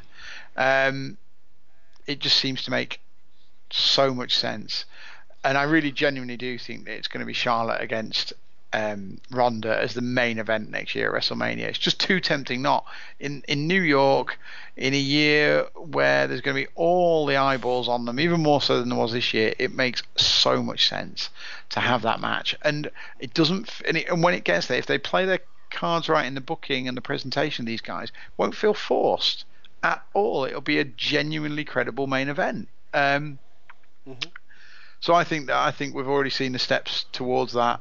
And a big pat on the back for WWE, because I think even in this early stage where the chess pieces are only just sort of started to be racked up on the board, I think they've already put them in the right places. I think it's a cracking move. Meanwhile, the road for Ronda is also pretty clear. I think we talked was it last week or the week before about Mickie James possibly being the sort of the first one up, so she had someone that's a lot more experienced. Natalya has gone to Raw. Yep. I would wager that there's a very fair chance we get some Ronda and Natalya versus Alexa and Mickie action. Yep. So there's some. So now Ronda is in tags on house shows and stuff, so she's not exposed. She's working with Natalya, who's probably the best. When it comes to it, it's probably the best wrestler that they have. Yep. In terms of just being the sense, she's not the best in the division that needs to be on the top, but I'm saying the best technical wrestler. You would be putting people with Tully Blanchard rather than putting them with Hulk Hogan. There you go. Do you know what I mean? Yeah. So you're putting Natalya along the best wrestler in the division as her tag partner. She's got Alexa that knows how to play the game. She's got Mickie, who's a pro as well. So you do some tag matches there, some single matches against Mickie, some single matches against Alexa. Then Natty turns, and then you can do Ronda and Natty. So there's the first three opponents. Yep. That you've just gone through, and by that point you hope that she's ready enough that she can wrestle Sasha, who by that point will have turned heel on Bayley. Then she can wrestle Bayley, and then she can wrestle Ember Moon. It's like there's 6 opponents. That's a year. If you do that properly, that's a year. Yep. So, and that's not even going into your Dana. Oh, I tell you what, she could get attacked by the Riot Squad, couldn't she? And there's some quick tap outs against the Riot Squad. So there's so much. It's just stacked, and I mean, again, people are going to go predictable. Yeah, but sometimes that's okay, Because absolutely right. If it gives her a year to improve, and it gets her ready for something against Charlotte, okay, you have to change the brand. The issue is you have to change the brand, but I assume you do that by having Ronda winning the Rumble. Yes. Don't you? That's how you can flip it. So Ronda wins the Rumble. Straightforward. And she challenges Charlotte. Yeah. So there we go. Let's not overthink these things. Credits them for setting out, as Paul just said, all the chess pieces in the right order, and not accidentally turning it into backgammon midway through for a swerve, bro. So that all works for me. Anything else to bring up, mate? I think we've kind of covered all that in good order. No, I think I'm happy with our talks. I was really wanting to avoid us having a forensic examination of whether we give a thumbs up or thumbs down to each pick. I think we've covered it how I'd like to. Actually, I think we've got over our feelings on the general movements, who's better off, who's worse off, and where we see things moving forward. So yeah, well played, mate. Thank you very much. We were at this point going to do some questions from our recent sheep quizzes. Yes. For those of you that aren't aware, it's something that we do on our Facebook page and beyond, which is a sheep quiz. What it means is we ask some questions which 50 people answer, and your way of scoring points is by agreeing with the most other people. The reason we started talking about that here on the podcast a lot was to garner interest. It is quite the opposite now. We're actually having to sort of subdue interest a little bit, Paul. Yes. Because you can only really do it with 50 people, and these sheep quizzes are filling up inside 24 hours. Yeah, they're not having to be publicised too much, and for that reason, I would actually rather not go into too much detail, especially not because we're still in the midst of doing questions. So maybe leave that to the next one. But yeah, that is exactly we're having to we're having to turn people away, which is a bit of a shame, but great for the competition, and people seem to love it. So what we're going to do instead, we'll have a little bit, unless something major comes up obviously next week we will probably have a look at the Greatest Rumble and see how it went, but unless something hugely major comes up, we'll do some sheeping next week, because as Paul said, we'll have had 2 sheep contests that will be in the bag since then, and I just think they make for fun topics of conversation. We may even just do one whole podcast where we just do some sheep questions. Yeah. They're fun to chat about. But some of them were quite timely. The one before about WrestleMania, and I don't think we want to drag our feet too much on WrestleMania. So I think next week or the week after we'll probably do some sheeping, and we'll focus on your most recent set of things as well. I think, Paul, for that, because it's I think they're fascinating topics, even if you're not playing the game itself. We have some questions. We did, admittedly, quite late in the day, just before we went on our recording. We did say, does anyone have any questions for us to discuss on the podcast on our Facebook page? And we've had a few, not had many, but then we did have. It was quite a late shout, only about an hour or so ago, that we actually put it up on the site. So thank you for those that have asked us a wee question. So we'll round off this podcast by answering them. I'm just bringing them up in front of me. Richard Howson is the first one that comes up, and he says, considering they changed the WWE title in the UK in November, and now a major show is taking place outside of the standard 7 p.m. Eastern Time, I assume he's referring to the Greatest Royal Rumble, how close do you reckon we are to a WWE pay-per-view of worth in the UK? So this often comes up, this topic, the old pay-per-view in the UK. I'm going to ask you a slightly different question to follow on from what Richard says. Are we going to get a pay-per-view at some point, Paul, or is it more likely that what we get is a version of what we're seeing now in Saudi Arabia? Yeah, well, to answer that, I think that, Richard, first of all, you've got to remember that this thing going down in Saudi Arabia isn't a major pay-per-view. They haven't given the Saudis SummerSlam or WrestleMania yet, but don't bet against them doing that in the future, certainly. But they've created something from the ground up for them, and that's no different to what we've had in the past. We've had insurrections and one night onlys, and if one night only were to take place now, back in '97 it was on UK pay-per-view, now it'd be on the network worldwide, so I don't see any real difference in what they're doing, and to answer your question, if we, as in the UK government, gave WWE a metric ton of cash, the same size as Saudi government are giving them, then we'd have a pay-per-view tomorrow. It all comes down to finances at the end of the day. So then obviously we all know the network model makes it more likely. And to answer your question, Rob, do I think we'll get one? Nope. I think we'll get variations on a smaller scale of what they've got, what they're doing with the Saudis, and I think we'll also get the UK division. But I'm as far away from thinking we'll get a WrestleMania or a SummerSlam in the UK as I've ever been. Yeah, I don't think that works for them. No.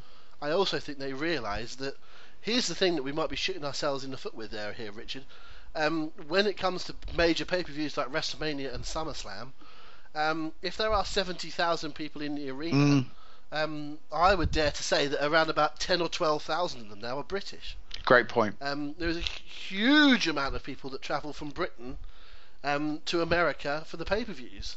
If they were to do it over here, how many Americans are going to travel over to England? I don't think there's many. I think Europeans would travel to England, or I should say Britain, because there's every reason you could do it in like the Aviva in Dublin, or at Hampden Park or anything. If the right venue came up and they were happy to work with, I think they would want to be iconic and go back to Wembley if they were to do it. But because of the relationship with SummerSlam '92, but there are other places that they could do it at.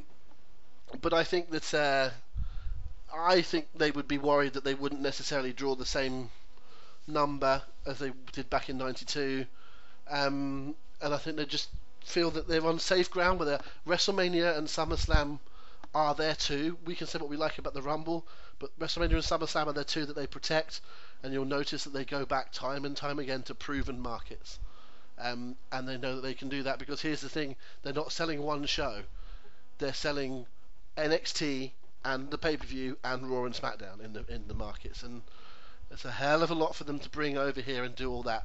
If we're ever going to get one, we're going to get a Backlash, or we're going to get something like that. So it's just a pay-per-view, and they'll do it in the O2, and that'll be it. But I think we're more like, I think at some point, if there is a British guy, this is what I would think is more likely. If there was a British guy, like if Drew McIntyre caught fire in the next 18 months, I think you could do a Brock Lesnar Beast in the East, or a Greatest Rumble out in Saudi, or I'm not sure they've done another, or an MSG. They've done one in MSG. Yes, they did, yeah. That was on the network. I think that Drew McIntyre challenging Roman Reigns for the world title, it's a I can't remember the name of the new venue in Glasgow. It's going to annoy me. The Hydro. What's the name of the Hydro? Well done. Drew McIntyre versus Roman Reigns in the Hydro on a tour that you could make a one-off special and put that on the network and put a decent undercard into it and hype up that this is a big deal for the Scottish fans. I think that would be absolutely enormous. And I don't think we're going to get a pay-per-view, but I think if you had the right, I would headline a house show and put it on the network with the right person. I don't see an Englishman at the moment it fits, so I would say Balor in Dublin. If you could get, I don't know how big of an arena they can get over there. I don't know if they probably wouldn't look quite right to do it in the Aviva. It would probably be too big. They wouldn't sell enough for that, and I don't think they let it happen at Croke Park. So I could see a pay-per-view that had Balor looking for a title plus all of your other Irish competitors on it as well, Sheamus and Killian and Becky. I think you could make something there. I think it would have to fit the theme, and I think that would be the way in. But I see it as a network special. I don't see it as a pay-per-view. Yeah, I agree with you. All of that. Let me ask you a question. When you were working for RDA, who were working for TNA, yep. You must have come across the question about why TNA didn't have a UK pay-per-view, because it's one thing to talk about WWE, who are the biggest wrestling company in the world, but are very firmly a North American company that recognises that it has a fan base in Europe. But TNA's fan base in North America was dwindling, or was never too much to begin with. But over here, they had a very, very strong foothold. Was there ever, to your knowledge, real consideration of having a UK pay-per-view for TNA? Oh yeah, absolutely, and it would have happened if TNA hadn't started its downward decline. It would have happened, and again, it all comes down to economics. Okay, so TNA were touring every year. Economics, but yeah. So whatever. TNA were touring the UK every year, and with a show like that, where its brand is strong to a degree, but unlike WWE, which could sell itself with the brand, that ahead of any wrestler puts tickets in the hands of fans. TNA had to actually put the effort in every year. They had to give them something new and fresh to keep those fans coming out. So, we started out doing the house shows, which worked really well. And then you do the house show with Ric Flair, or the house show with Sting, or with Jeff Hardy, or whatever is the attraction. But then you got to up the ante. And I was actually in the room in Nashville when it was decided, pretty much out of the blue, if I'm honest, really out of the blue, that the tour that was coming up in, what would it be, about 4 months' time. Back then, it was about 4 months away. It was probably September time, October time, when we had this conversation. We were going to do a TV taping. Dixie made that call, and she just decided that was what was going to happen. And to her credit, they pulled it off marvellously. So you got the TV taping next year. You got Hulk Hogan the year after that. You've always got to up the ante. You got the live show from Glasgow the same year. I think it was the year after Hogan came. I think if TNA would have carried on in the same vein, it would have been Bound for Glory the next year. In fact, it was openly discussed. There's not a doubt in my mind that would have happened. But by the time it actually came around, the brand had taken a huge hit. The finances were down because of the Spike issue. It became completely untenable. Audiences in the UK were sour to the point where it wouldn't have supported it anyway and wouldn't have worked based on the roster that they had. So it never would have happened. But yeah, if I would say, I suppose, to simplify it, if TNA had stayed on Spike back in the day, you would have seen Bound for Glory in the UK that next year. There you go. That's a fantastic insight. Thank you, mate. Next question. Let's go to Stevie Aaron, which is a familiar name to us. Stevie Aaron says, "Does this mean? Does this mean we might get events in more unlikely places? I assume he's talking about the reference to the Greatest Rumble being in Saudi. He goes on to say, how about Vince and Co. go to North Korea like WCW and New Japan Pro Wrestling did? And he refers to by a link to a show called The Collision in Korea, which took place in 1995. Well, I think although North Korea has been an interesting political question for some time, I don't think what was going on in Pyongyang in 1995 was quite what it is today. But that was a New Japan WCW sort of co-card, which took place in North Korea almost exactly 23 years ago. So I think the landscape has changed a little since then. That was in Inoki versus Flair, I think. Well, I don't know about North Korea, but I think the idea of going to different places, I think, is definitely going to be on the cards, isn't it?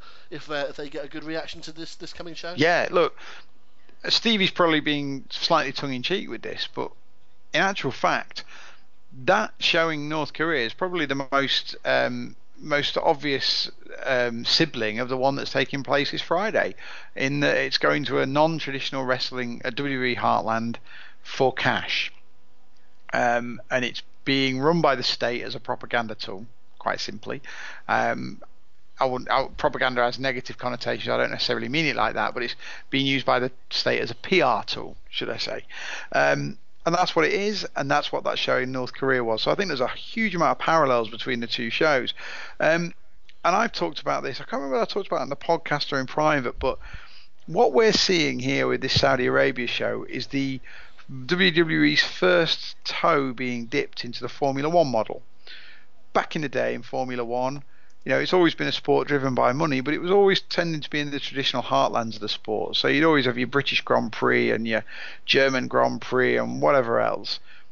That changed in the, I don't know, maybe the 90s. I'm not sure. I'm not a biggest F1 fan, to be honest, but you got the Grand Prix going to Abu Dhabi, a purpose-built circuit out in the desert. Literally, I've been to that circuit for a race and for a UFC press conference. There was nothing. It was built in the middle of the desert. It was built to bring eyeballs to Abu Dhabi, media to Abu Dhabi, and by God, it worked. There was a huge investment in that, huge billions of dollars of investment on that campus. Now they've got the Ferrari World, they've got the Louvre that they've licensed from the French government, the branding for that. It's what they do over there. You've got Grand Prix in Sochi in Russia. You've got the Baku Grand Prix is actually the European Grand Prix. You've got Grand Prix all over Southeast Asia, and they're all PR tools for the state, where the onus isn't to make money. It's to create good PR around the host. It's to make the host look like an appealing, credible international player. That's what this show is. So if it works, why should that not work for Russia? Why should that not work for,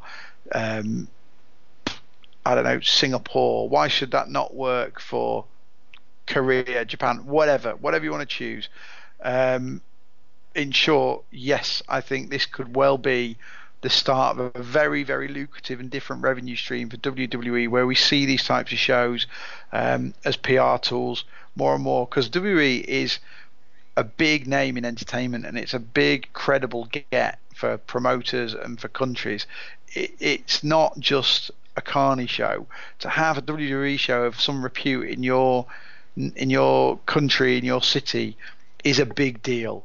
That's why these big cities bid for WrestleMania nowadays. It's not like it was before. You're not going to have WrestleMania in the Hartford Civic Centre. It's never ever going to happen again. And so, yeah, I think absolutely. I think we could see some very weird and wonderful cities and nations hosting gigantic wrestling shows in the future. That's a really, really good answer. I'm going to try and enhance it if I can. In 1974. I think. Let me get my years right. I think it was 74. Muhammad Ali fought George Foreman. Yes, yes. And it was one of the first ever. This is when boxing. If you think boxing's a bit weird these days, and it's all a little bit silly, Amir Khan winning in 30 seconds and then calling out Kell Brook, and it's just a bit of a shit WWE pantomime. Well, actually, boxing was enormous in the 70s and 80s, and it was just a huge, huge sport, particularly the heavyweight division, and particularly in America. And Don King, who you'll probably be aware, most of you will be aware of Don King, was coming onto the scene around then, and his first big fight was Ali versus Foreman, and this may have been gimmicked, it may not, but the shout was that basically he promised each fighter, however, I think it was like $5 million or something mad like that. He promised each fighter a certain amount of money to have the fight, but you've then got to get that money from somewhere. And it just turned out that to go to Zaire and do the fight, that people in Zaire were that keen to get the, to something, as big as a world heavyweight title fight in their country. They were able to stump up the money and take the event to Zaire. I think it was only a year or two later that Ali and Frazier then fought in Manila. So of course the one I'm talking about in Zaire is so-called the Rumble in the Jungle. You then had the Thriller in Manila, and you had this little short series of fights that could go around the world and draw their attention. Now, that was Ali. I mean, Ali had that, world presence that he could demand that. But I think that's a similar sort of comparison to this Saudi Arabian thing, where WWE could say, okay, who wants to pay for it then? We have these kind of matches. Who wants to pay for it? Now, it's not a one-off fight. It's it's like a super big super card as it's being looked at. But to take that fight to Zaire, what that would have done for their government, for their image, and all that kind of thing. It's exactly what you were just saying about the F1. And it's a very similar thing to why there's so many Russian businessmen, oligarchs, as they call them, owning football teams, and sheikhs out in the Middle East owning football teams, because it's a huge symbol of status. Look what I can do. Horse racing, just the same. All these big horse races that take place at Royal Ascot and things like that, absolutely chock full of Sheikh someone or other that owns the horses, because it's not only is it a good fun sport to them, but it's also a good breeding industry, creates a lot of money, but it's also prestige. And there are certain nations on earth that live on their prestige, and having entertainment, whether it's a sport, whether it's fixed entertainment, whether it's a little bit of both, then it's huge to them. And I will round this off by asking you, what is the big wrestling connection other than Ali having worked at WrestleMania 1, that kind of thing. But what is the big current wrestling connection to the Rumble in the Jungle, Paul Benson? The Kinshasa. The Kinshasa, which is the finishing move of Shinsuke Nakamura, is so cool because the Ali Foreman fight took place in Kinshasa. That's right. At the time in Zaire. Now, if you were playing in the Hooked On Wrestling quiz for the WrestleMania parties, Kinshasa is now in the Democratic Republic of Congo, but it was at the time in the country known as Zaire. What was the name of Shinsuke Nakamura's finisher when he was in New Japan Pro Wrestling? I knew you were going to ask me this, because it was the same. It was on the same theme, wasn't it? Ooh. Go on. It was called the Bomaye. Bomaye. Yeah, Ali Bomaye. That's exactly it. Ali Bomaye was what they were. I don't know what that meant. I think Ali's the king, or we love it. It was a hugely praiseworthy chant. I won't pretend to know exactly what the translation is, but yeah, that was the chant. Ali Bomaye. So Nakamura, who is very, very aware of various different influences, called it the Bomaye, which was a reference to Ali. And when he wasn't allowed to call it that, I think it must have some negative connotation in some way that WWE wouldn't let him call it that. He then changed it to the Kinshasa, which sounds like a mad name for a finishing move to just name it after an African capital.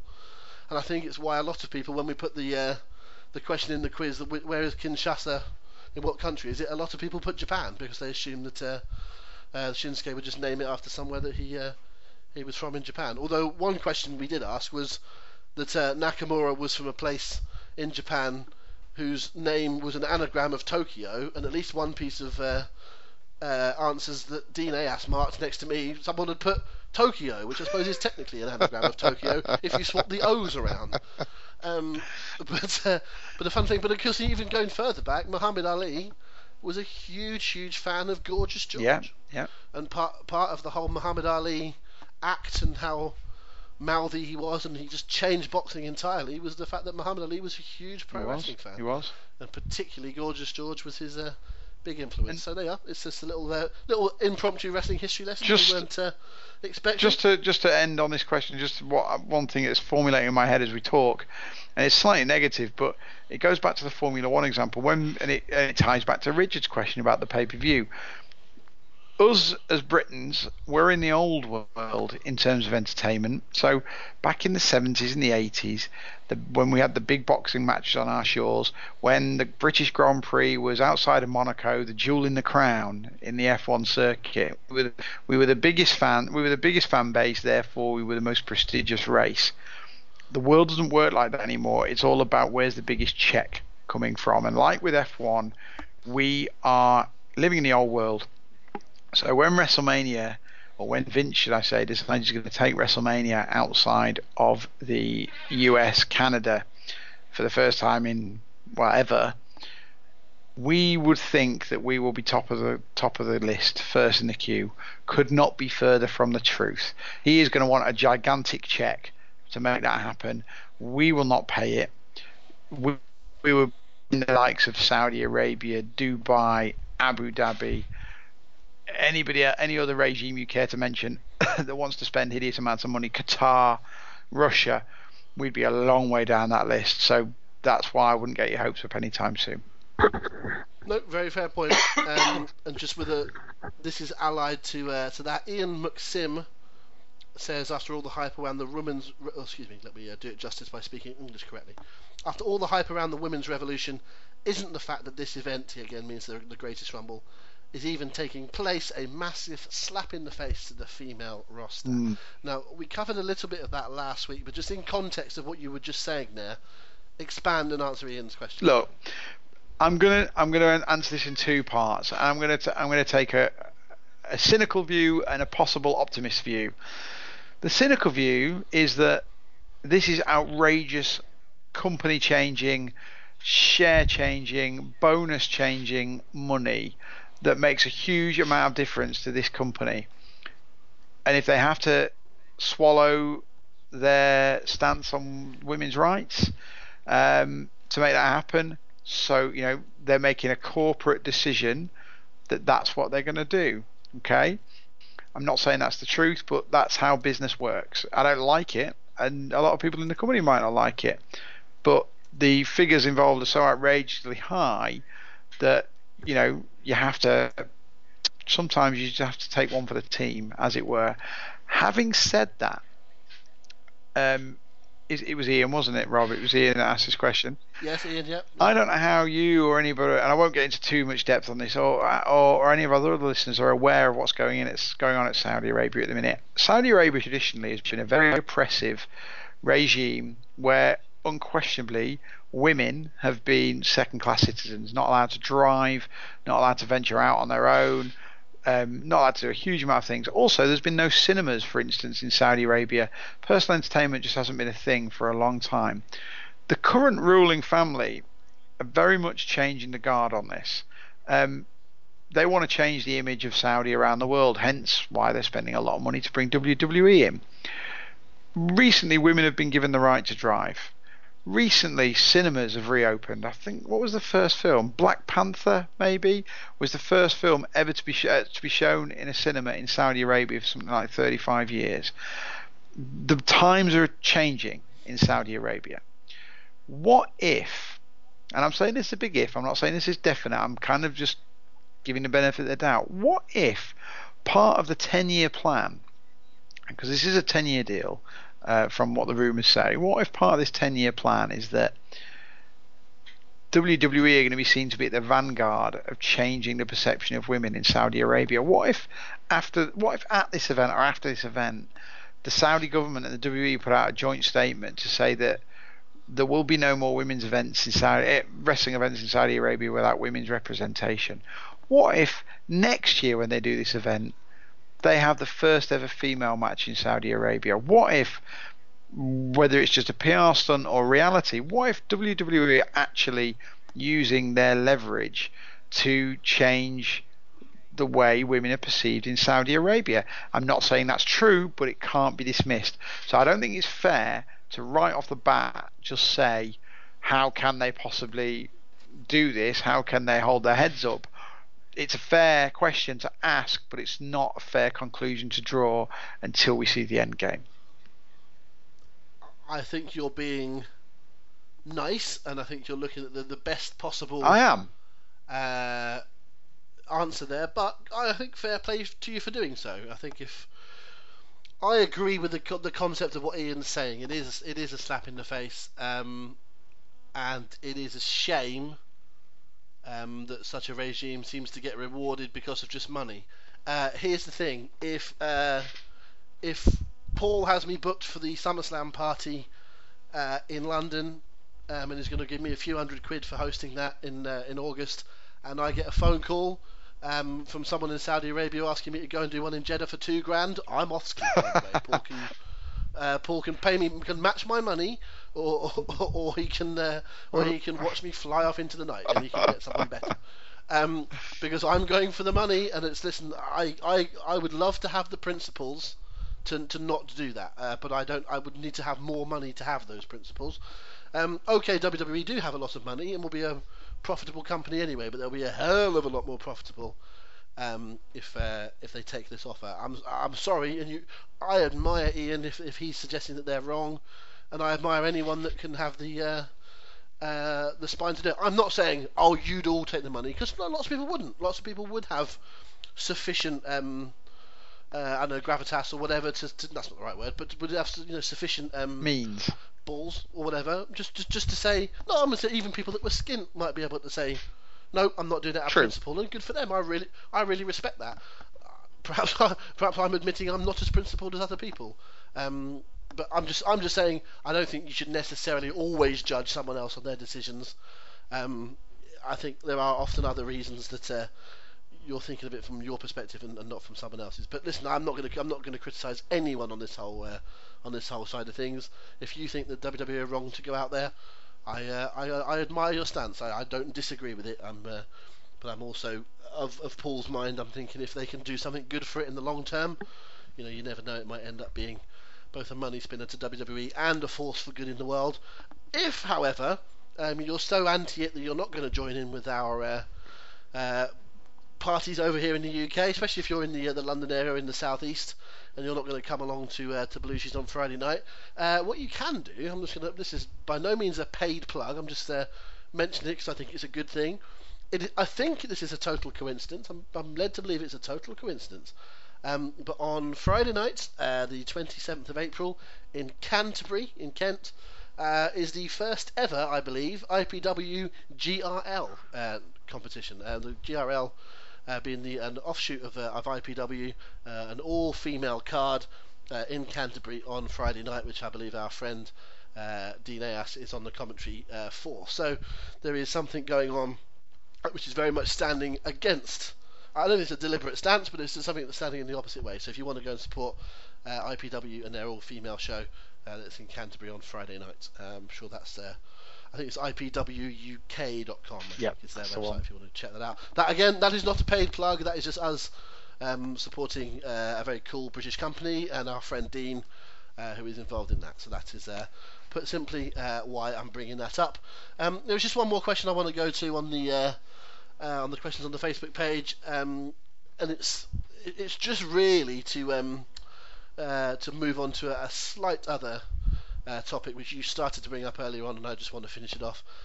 Rob, well, here's the first question: is it Rob Smith or is it Rob Smythe? I've heard you on the sheep quizzes say Rob Smythe. Well, our friend Rob has a Y in the middle of his surname. I've always said Smythe. He hasn't corrected me yet. Rob, if you listen to this, as I think he does, please feel free to correct me if I've got it wrong, and I will change my pronunciation in the future. I'm only going off the basis that the golfer who had the same surname as that was Des Smith, even though it was Y, it was Des Smith, and sometimes I've seen the letter E on the end of that surname, which makes it Smythe. But I am not saying you're wrong. There are lots of different people who pronounce the same words in different ways. So anyway, but I'm going to call him Rob Smith. But Rob Smith says, will the Rumble winner get a title shot? Now, you said earlier on, they have certainly not specifically said that is going to happen, and you said you like the fact that they are not saying that because they don't have to sort of strong arm a winner just to fit their storyline. So, but I want you to just expand on the nature of that, because anyone that didn't watch the Rumble before 1992, let's say, because obviously 92 was the title being vacant, and then from 93 onwards, it's been the title shot, other than a couple of years ago when, of course, it was belt all for the Roman Reigns' title. We have got used to the Rumble match being for that. I think there was a couple of years where they didn't necessarily explicitly say the winner of the King of the Ring gets a title shot, but often it followed that if you won King of the Ring that you'd be in the title picture soon after. I'm thinking King Mabel, and I'm sure some others. We're kind of used to things having consequences. There's a little bit of a kind of, well, say you get drawn at number 3 and you battle all your way until 49 entrants are in and you get thrown out. Isn't there a little bit to say, well, why are you even bothering then? Why are you trying to win this if there's no title shot? Did they ought to just at least put something on it and say you would win, like even at WrestleMania you win the Andre the Giant trophy. I remember the British Bulldog winning the Samovar trophy. Don't we all? In the Royal Albert Hall. Even if they just said the winner gets $1 million. Yeah, that was my thought. It goes with the theme of the event, doesn't it? Let's just say it's the $1 million battle, $1 million Royal Rumble. Hey, it's kayfabe. You can make it a $10 million battle royal.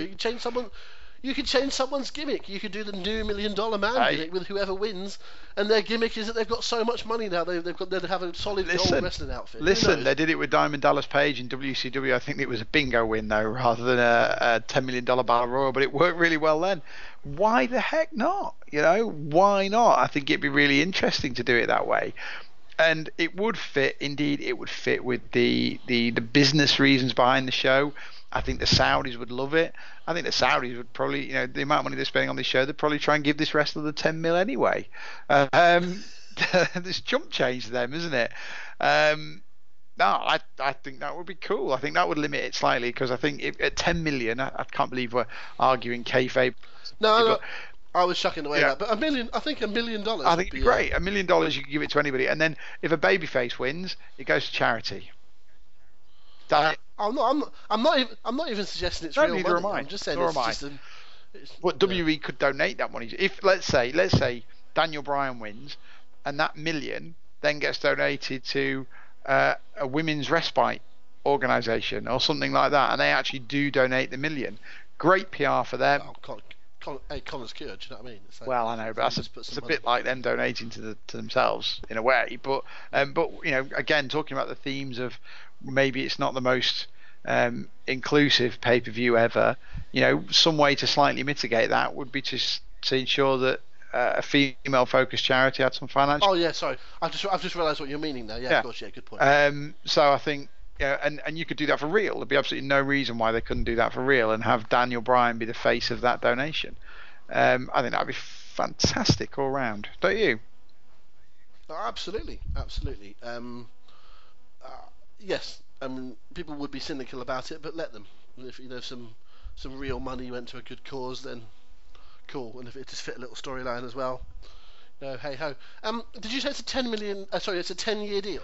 That's what I'm reading. I don't know whether that could be nonsense. I can't even remember where I read that, to be honest. But I'm ready. Yeah, I've heard it's not just a one-off. Does this mean that we're going to have a series of greatest evers? I am looking forward to next year is the greatest ever Survivor Series. Teams of 25 strive to survive. I'm certainly not looking forward to the 130-man Royal Rumble we're going to get in 2026. Just keep adding on Rumble competitors every year. Next year it'll be 55 and then 60 and then just so on and so on. Well, the greatest ever ladder match. 60-foot high ladder. a cage, which is a cage match, which effectively would look like what's the thing that Skywalker fight? Is it the Rancor? The Rancor, yes. Is that what he fights in? Or that one of whichever one of Star Trek it is that Kirk fights that monster in the pit. That's what the cage match would look like with the 70-foot high steel cage match. Greatest ever cage matches. Yes, I'm sure they could.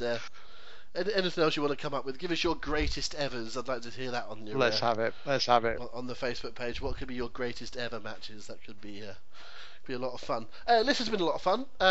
We've had a bit of a looser brief today in terms of what we're going to talk about, but I think we've hit some fun points on the greatest Rumble and on the draft. No, I keep calling it the draft on the Superstar Shake-Up. And it's been a fun chat, Paul. So you will be in London on Friday night. Sadly, I won't. Folks that are in Leeds and Newcastle. Yep. If you're interested in watching the greatest Rumble on Friday night with people of a like mind, perhaps you were considering staying in. You normally go out on a Friday. You were considering staying in to watch the Rumble, or you were considering going out with your mates. Well, actually, now you can do both. Why don't you and your mates get together and come and watch the greatest Rumble? Maybe your mates aren't big wrestling fans, but this is the night you can convince them. Actually saying to them, come to watch the Royal Rumble, come to watch WrestleMania. What time does it start? Well, it's midnight and it goes on for 5 hours. You're okay, mate. How much is it? Yeah, you're okay, mate. Friday night, get them off work half an hour early, get down the boozer, come and join us, watch some great fun wrestling, nice cheeky Nando's after, and then out for a few more drinks. What a Friday night that is, and I'm sure you can do it. Paul, if people want to join us for that, or to come out and enjoy that event, where can they find more information and get some tickets? Just head over, guys, to facebook.com/HO Wrestling. Page has newly been renamed Hooked On Wrestling, formerly Hooked On Events. All the events are listed there with ticketing information on each page, so just follow your nose through that site. Indeed. So if you fancy that, then you know what to do, and you can come and join us. So enjoy your weekend, sir. Hope you're feeling on the mend when we get together once again and do this podcast. Thank you very much. Thank you all. See some of you on Friday and speak to you all later. Thank you very much for listening, everyone. We appreciate your continued support. And as always, just remember, it's wrestling. Enjoy it. We'll speak to you very soon.